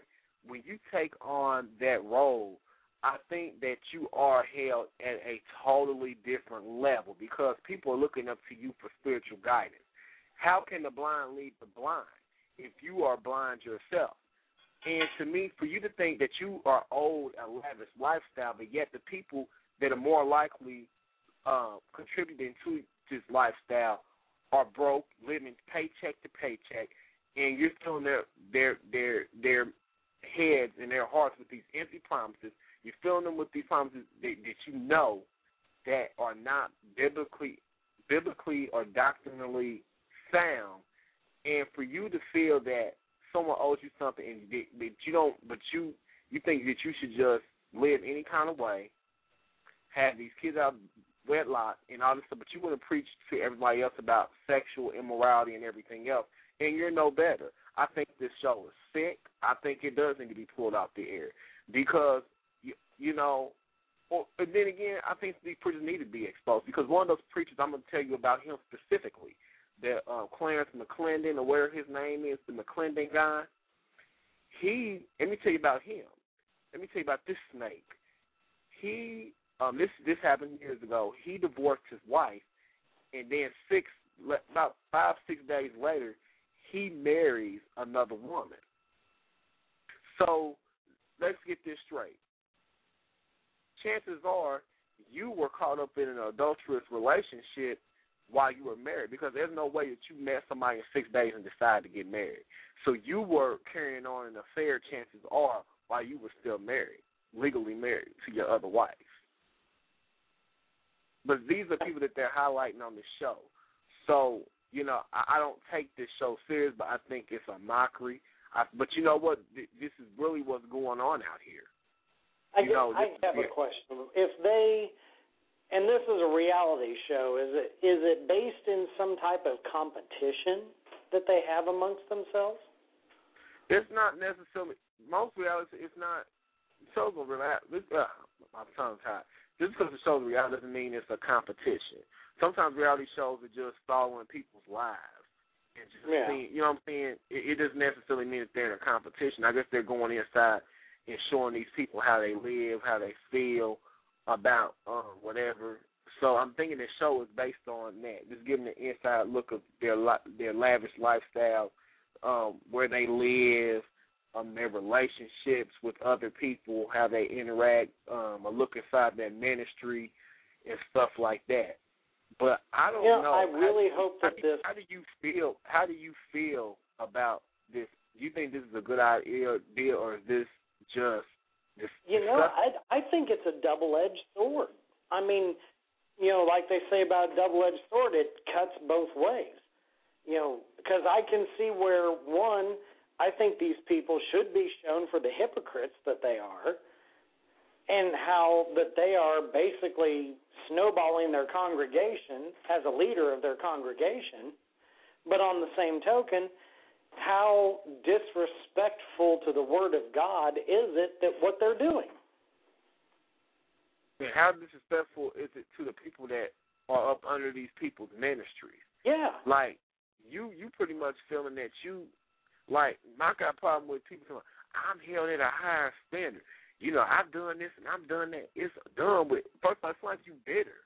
Like, first of all, if you are a man of God and you're out here doing this stuff, then you should be held accountable. You should. Right, and there's a certain humility and a certain respect that I can give a person that has done wrong things and changed their life. You know, there's a certain amount of humility and respect that can be owed from lessons learned of your past.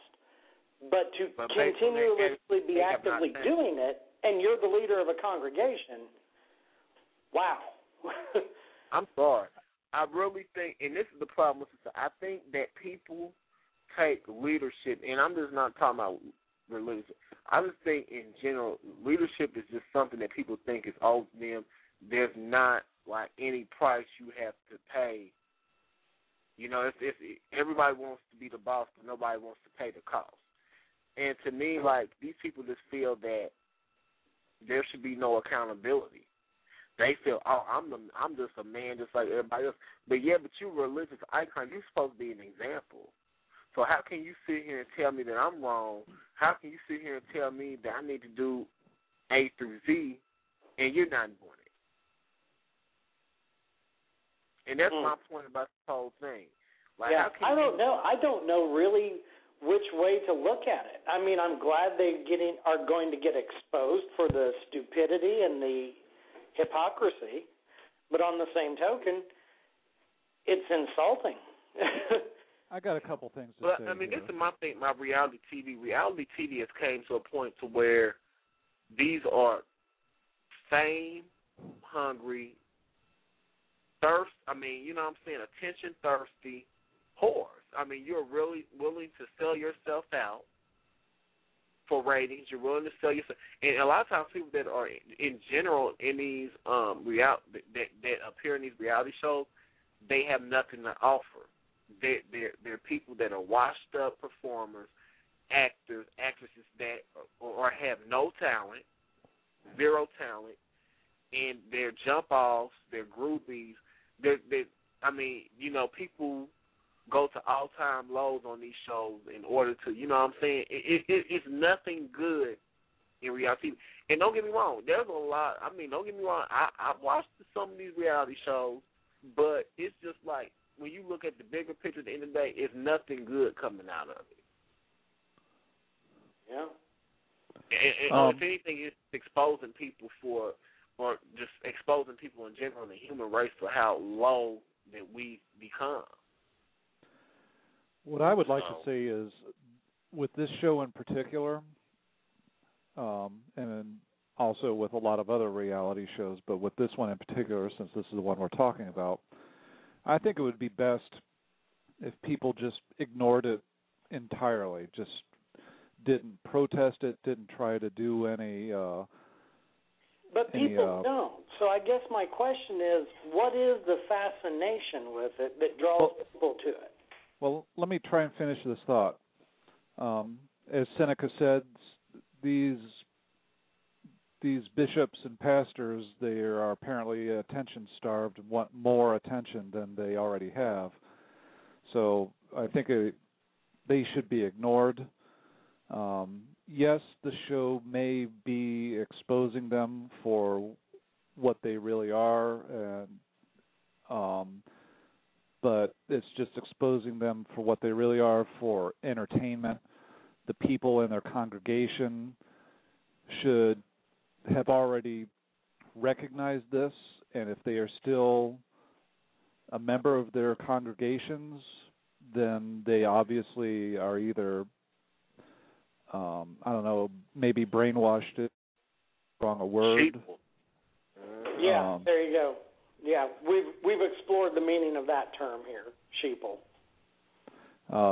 So if they're still members of the congregation, they either have let the wool be pulled over their eyes, or they just don't care, or they are just, the hallmark of any good public speaker, and I think that this applies to preachers as well. It's a cult of personality with these guys. Yeah, preachers, let's even just say teachers as well. Teachers very much understand this concept. The best way that you can make an impact on people is to find a way to be a good entertainer. Yeah. And if you can entertain your target audience, whether it be students or in this case your parishioners, you can pull it off. If you can entertain them well, then you can pull it off. But it's all about charisma.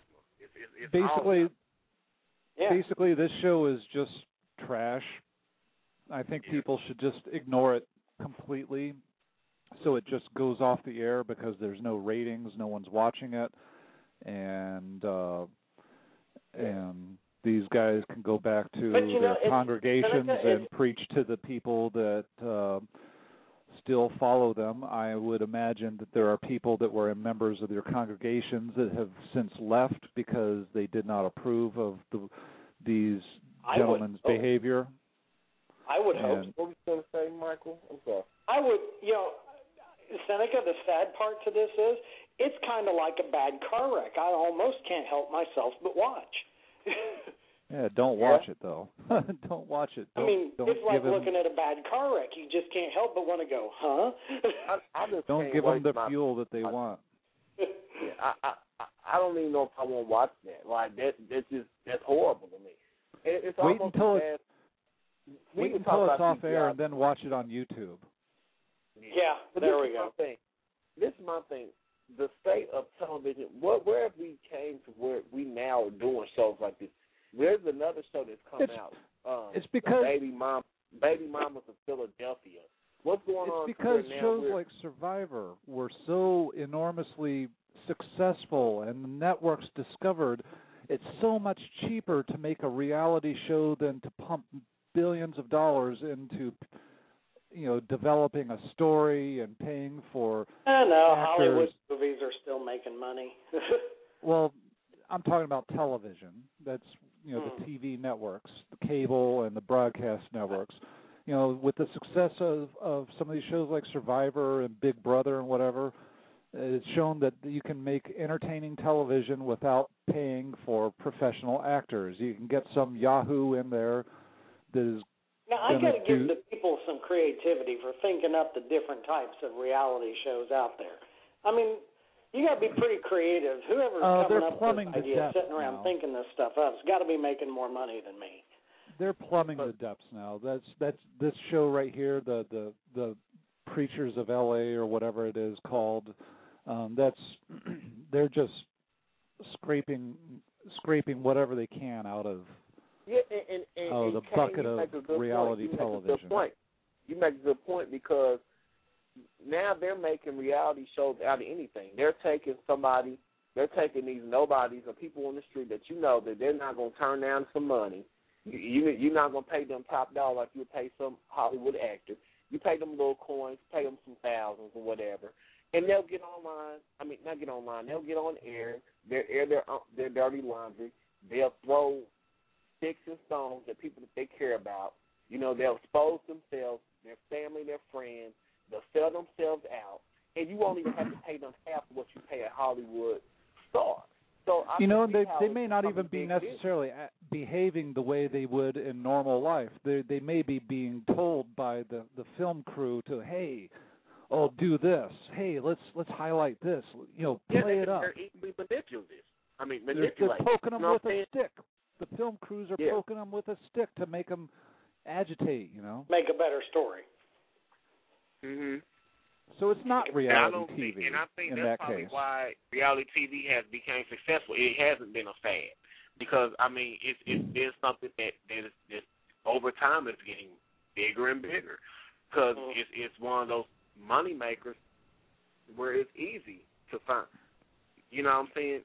It's easy to find people that are. It's always doing it. You're gonna find some people that are craving attention. They're craving that money. And sometimes they're not even probably getting anything out of it. but they're willing to sell themselves out. They're willing to sell the people around them out. There's so many times I see these people get on here with their families, and it's just a lot of backstabbing going on. It's just really a disgusting. Like that's why I said there's nothing good that has came from reality TV. The profit margin is huge. You know, they made to spend $1 million to make one episode of one of these reality shows, but with all the advertising and the revenue from the advertising, they're making $5 million.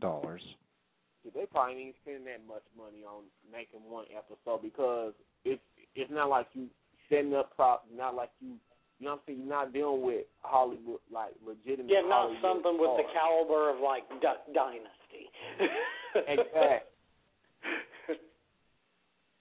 I don't know. That would be a curious thing to see. Well, the thing with the preachers, you know, you're paying a camera crew, and, you know, you may film for a week to get 1 hour's worth of material. I'm sure that it isn't costing them $1 million.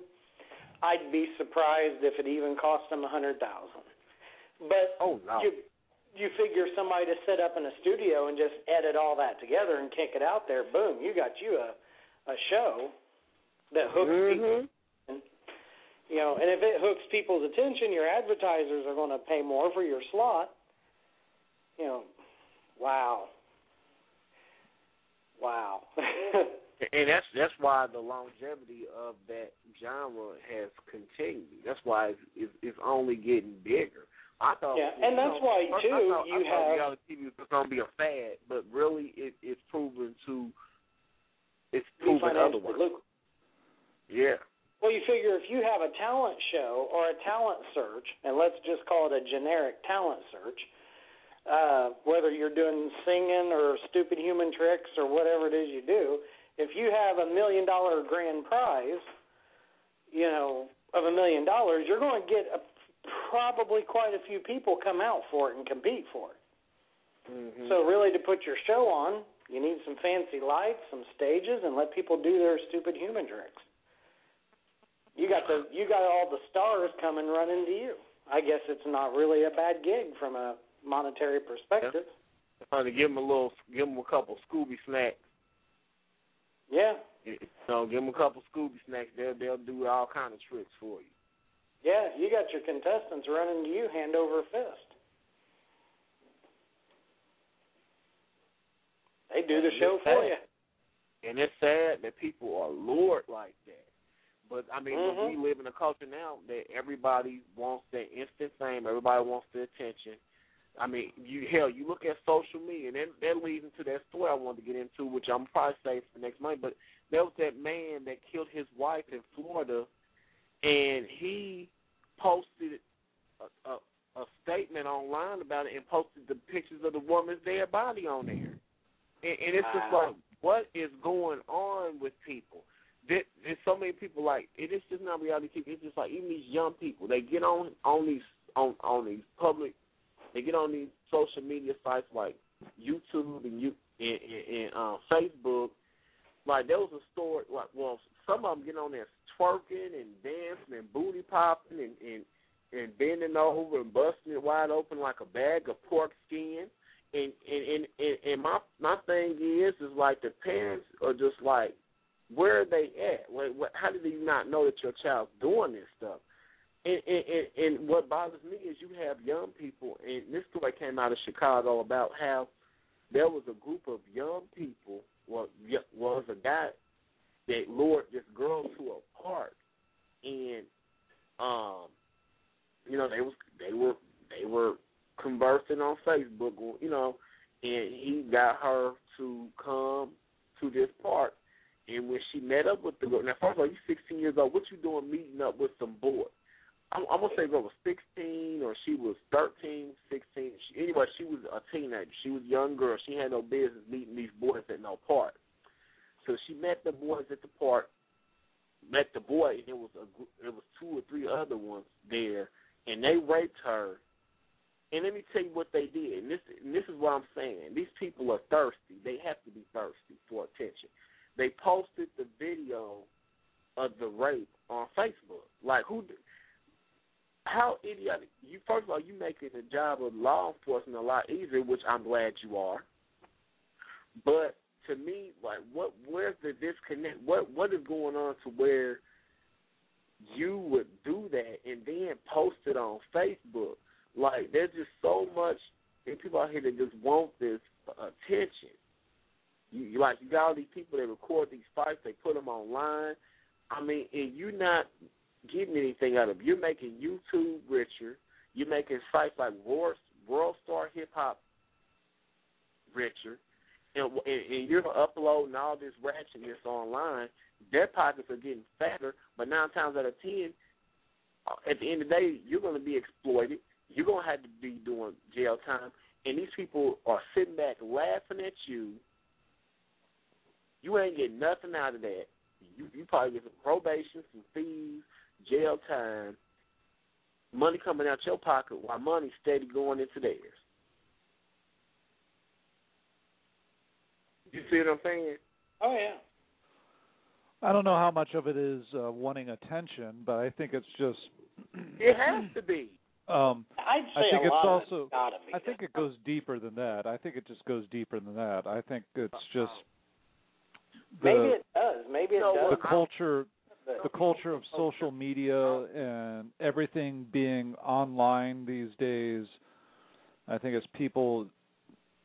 I can't quite put my finger on it, but I think, I'm telling like with the example that Seneca is talking about, is these kids were, or these guys were just posting this stuff, thinking that only their friends are going to see it and they will approve of it. I still think I don't know, because you deal with people. These people are they're simple-minded. They're simple. Yeah, they're stupid. It's not definitely making it more complicated than what it is. These people just want attention. They, you know what I'm saying? Because if it was about the money, it's stupidity on their side, but I think societally it goes deeper. I don't know. I'm sure there's a psychiatrist sitting up somewhere that's got a thought on it, but I think it does have to do with society. I mean, think about it. In society today, I think it's not even that deep, because you deal with people that don't want to think deep. Because how can you be a deep thinker? How can you be deeper when you don't even have enough common sense to realize that, hey, dumbass, you're putting it on a social media site. Well, you're putting this out in public. How are you not going to get caught up? Let's look at it from this point of. Let's look at it from this as far as a societal point of view. I'm going to use myself as an example. I don't live in a very good neighborhood. Occasionally when I see some drama going on with my neighbors and the cops get called out, if I have my camera handy, I'll pull it out and I'll start recording it.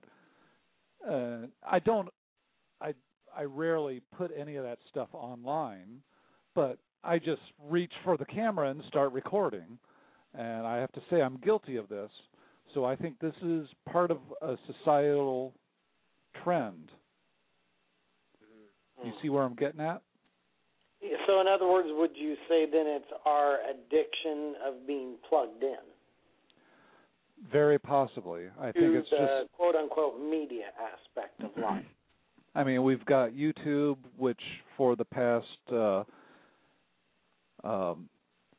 8 or 9 years has been training us to post videos online of all nature, whether it's your cute little pet doing something funny or a music video you made or whatever, to media sites like LiveLeak, where you can go and view car crashes,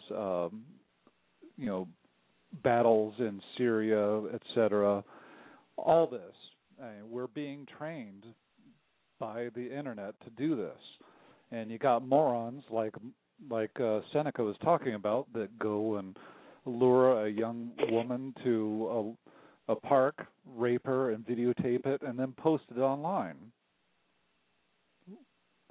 And I'm here to tell you, the culture of the internet is training us to do this. Yeah, and I'm here to tell you that I work in a somewhat law enforcement related field. Facebook's a pretty cool tool. You can find a lot there. You know, it doesn't take a genius to think if you've hit a dead end, go look at Facebook. People will put it right out there for you. And I don't know why they don't think of it. They'll set it out there like a rack of ribs with potato salad, baked beans on the side. Just dig on in.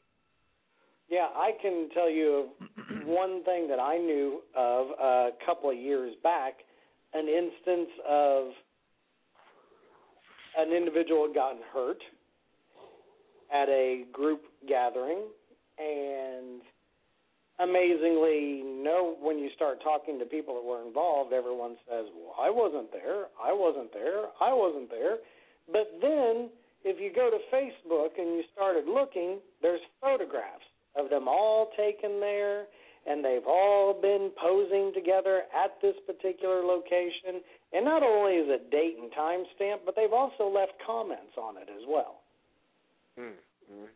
Right, and now also there's another thing where they're saying that some stalkers have figured out how to get that information, download the photograph off of Facebook, get the location information, and find you and start stalking you. Yeah, because if your camera happens to geotag things, if that geotag is carried over into your pictures, and if it makes it to Facebook, then your geotagging is kind of, let's say every Monday night at 7 o'clock you go to your particular favorite bookstore because they have a reading there that you like to take part in, and for every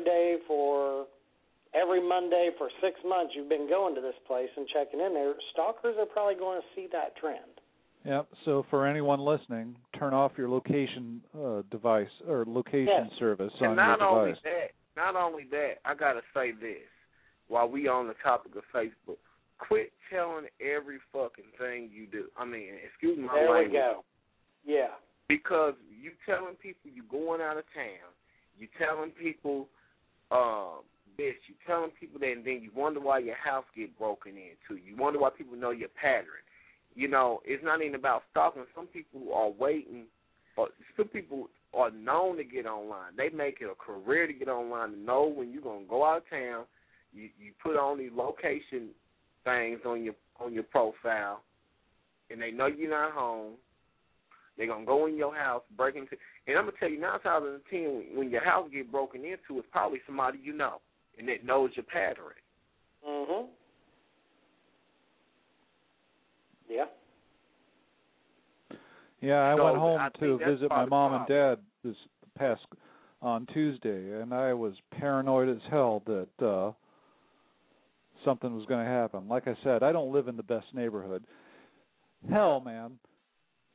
I was talking to my fiancée the other day, and I heard this whoomp. I looked out my window, my neighbor's house. They had a frickin' meth lab. It blew up. And I'm not laughing at your situation. I'm laughing because I've heard of several of those over the years. Yeah, it unfortunately is a reality we live in. That's crazy. So let me ask you this, and it's just out of curiosity, because I just want to know, and I'm pretty sure the listening audience will, that never experienced it. What is it like when you are around a meth lab or someone that's distributing meth? Or what is that like when you hear that explosion, or like when a meth lab explodes or whatever? What is that experience like? I mean, do you smell the fumes coming from the house? I mean, what is that experience like? Well, leading up to it, I was seeing the people coming and going all the time. And this was at night. And then I heard the whump of the explosion. I looked out the window and I saw a big fireball, And then there was the smell of all the chemicals. It was all over the place, the chemicals and everything. And I can't believe that there was not more damage done than what was. I think they were just transporting chemicals from the garage to the house or from the house to the garage, and they dropped it or something like that. But, it stank for like 24 hours. That's my thing. If you're going to put yourself in risk, put yourself in risk. But when you are in a residential area or you are around other people, you're putting other people in risk. That's when I got a problem with it. If you want to kill yourself, if you want to do that stuff, that's on you. But when other people have to deal with property damage and probably loss of life, that's going to tell them how deep the damages could go, or the repercussions of that could go. When you're putting other people in risk, that's when I have a problem with that. Yeah, but they don't see it that way. They're just at their money situation. Yeah, that's the thing, Seneca. They're not thinking about anyone else but themselves. And I think when it gets to that point, I think that people, when it gets to the point where you're putting other people, this is my thing about drugs. Like drugs, I think that the system is overcrowded with people with drug offenses, but when it comes to a point where you're starting to harm other people through your drug usage and the distribution of drugs, I think that they should throw the book at you, and you should have no mercy on you, especially when you're dealing with things such as meth, and where it could potentially, cause harm to your community. I think, literally, I think that there should be no mercy shown to you. Well, I believe Madison County has the highest percentage of meth labs in the whole state. Where? Madison County. No. Which is where Anderson is. Well, actually, I don't know. I think I did hear a new article was published on that here within just the last couple weeks. And I know Decatur County at one time a few years ago had number one, but it slipped in the rankings. But I don't remember who's number one now. But so that's this meth lab blew up, and these guys, I saw them scatter out of the house. It was like watching rats escaping a burning boat. They were fleeing like from roaches, pretty much what you're saying. That's crazy. And they probably are some rats, too. Wouldn't surprise me. God, that's horrible. I mean, what if that explosion was, let me ask you, could it have been, when it comes to those explosions, could it affect other people if they're living in a close-knit, residential area? Could it, affect? Well, you remember what happened in southern Indianapolis a year or two ago. Remember that one? Yeah. It killed 2 people and burnt down 15 houses. Yeah, but that was just with a normal gas rigging explosion. We're talking with a meth lab. There's a lot of toxic chemicals in those things. Well, this one could have been bad because this house on both sides, there's an abandoned house on both sides. Mm-hmm. The houses are falling apart, grass, dead branches and everything. If that explosion had sent sparks over into the neighboring yards, it could have caught fire, and then you would have had a big fire. It would have been bad. If the explosion had been worse, it could have sent shrapnel over into my yard. Thankfully, it was just, I'm not sure what. I think it was just the fumes from whatever they were transporting probably caught fire. It was a big fireball, but the fire burned shortly and then extinguished itself.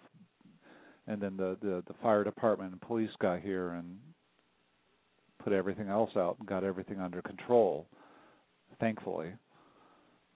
But it was crazy for about 10, 15 minutes. Yeah.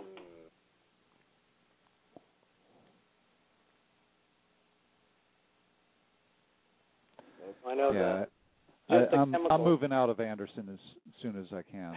I can't say I blame you. Is that bad, Anderson? Anderson sucks. I seen an ad where Anderson PD was wanting to hire a lot of police officers, but the catch is they wanted police officers that had already been through the law enforcement academy and hopefully had a little bit of experience, so they wouldn't have to pay as much money to train them. They could just put them straight to the streets and straight to work. Yeah, Anderson is not a nice city.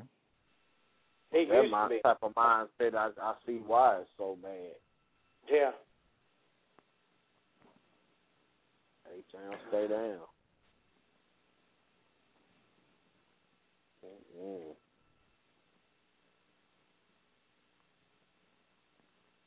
And, you know, people used to say about Anderson, I couldn't believe that about Anderson. I don't know. Yeah. I know at one time it used to be a nice town. Well, there's some parts of Anderson that are really nice, but the part that I live in, it's run down. Man, I can just walk around the block and there's like 10 or 15 abandoned houses that are just run down. Well, there's not a whole lot of jobs left up there, is there? No, ever since the car factory pulled out, some of the other factories pulled out. It's very depressed economy.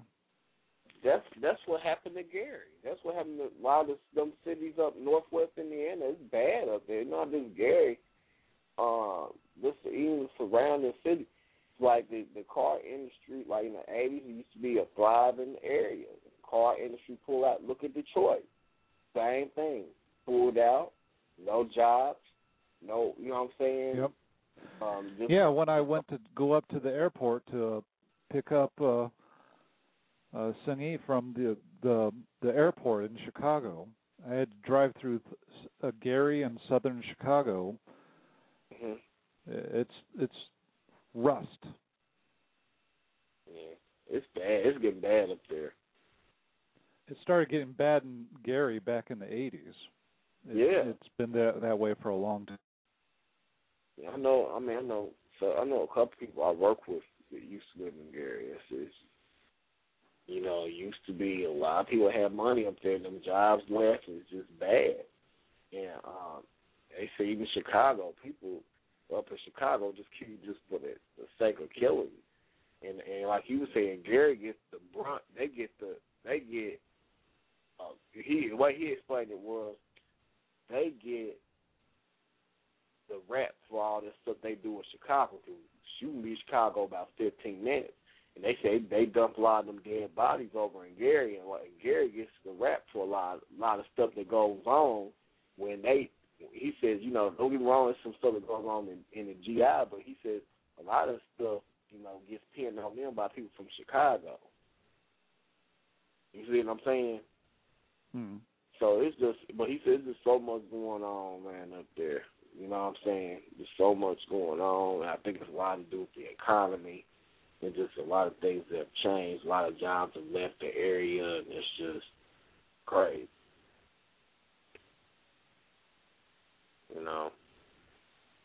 How people have fled that area and moved different places. It's just nothing up there.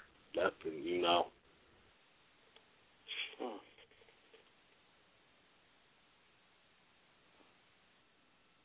Yeah.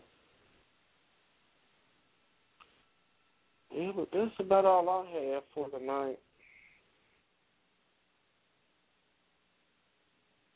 So what I'm going to probably do is Monday, we're going to continue with the stories that we didn't cover. I might come back and touch on some of the stories that we did talk about tonight, just talk about them more in depth. But next Wednesday, we'll be kicking off Reality 317. And we got a couple other things coming up this year. We got a couple more shows that are coming up. I'm going to be probably launching a solo show towards the end of the year, probably next year, called Up Close and Personal, where we're going to probably be doing more exclusive interviews, probably interview different organizations, different people from around the city. So be on the lookout for that. And just, you know, the show JR is doing, I'm gonna probably air those episodes here within the next 3 weeks, and just go from there. So we got a lot of stuff going on with the network, and like I said, next year we're gonna probably start, once we get up and running, we're gonna get the website going. We're gonna probably start reaching out to you guys if you want to advertise on the show, or if you have a good or service that you want to advertise on the show. We can get together and discuss that. So, yeah, we got a lot of good things that I'm hoping to see come out of the UCOFW network, and it's going to probably start looking more like a network towards the end of the year next year, once we get our shows off the ground and stuff like that. So, did you have anything else that you wanted to say before we got off, or? Not that I can think of. You still there, Kane? Yep. All right. Well, hopefully we will hear from all you guys on Monday. Until then, we'll talk to you then. Make sure you join our group page on Facebook for updates. Subscribe to our YouTube channel and all that good stuff. And we will talk to you next week. Bye-bye. Amplify your career through training and development solutions specifically designed for federal government professionals. From courses to help you attain or retain certification, to individualized coaching services, to programs that hone your leadership skills and business acumen, Management Concepts optimizes your professional development. Online, in person, individually, or groups, it's training that's measurably better. Learn more at managementconcepts.com. That's managementconcepts.com. Every day, we rise, challenging ourselves to work for what we believe in. At U.S. Border Patrol, protecting our borders is more than a job. It's a calling. Agents answer the call, working together to keep our country and communities safe. If you are ready for a new mission, join U.S. Border Patrol and go beyond. Learn more at cbp.gov/careers.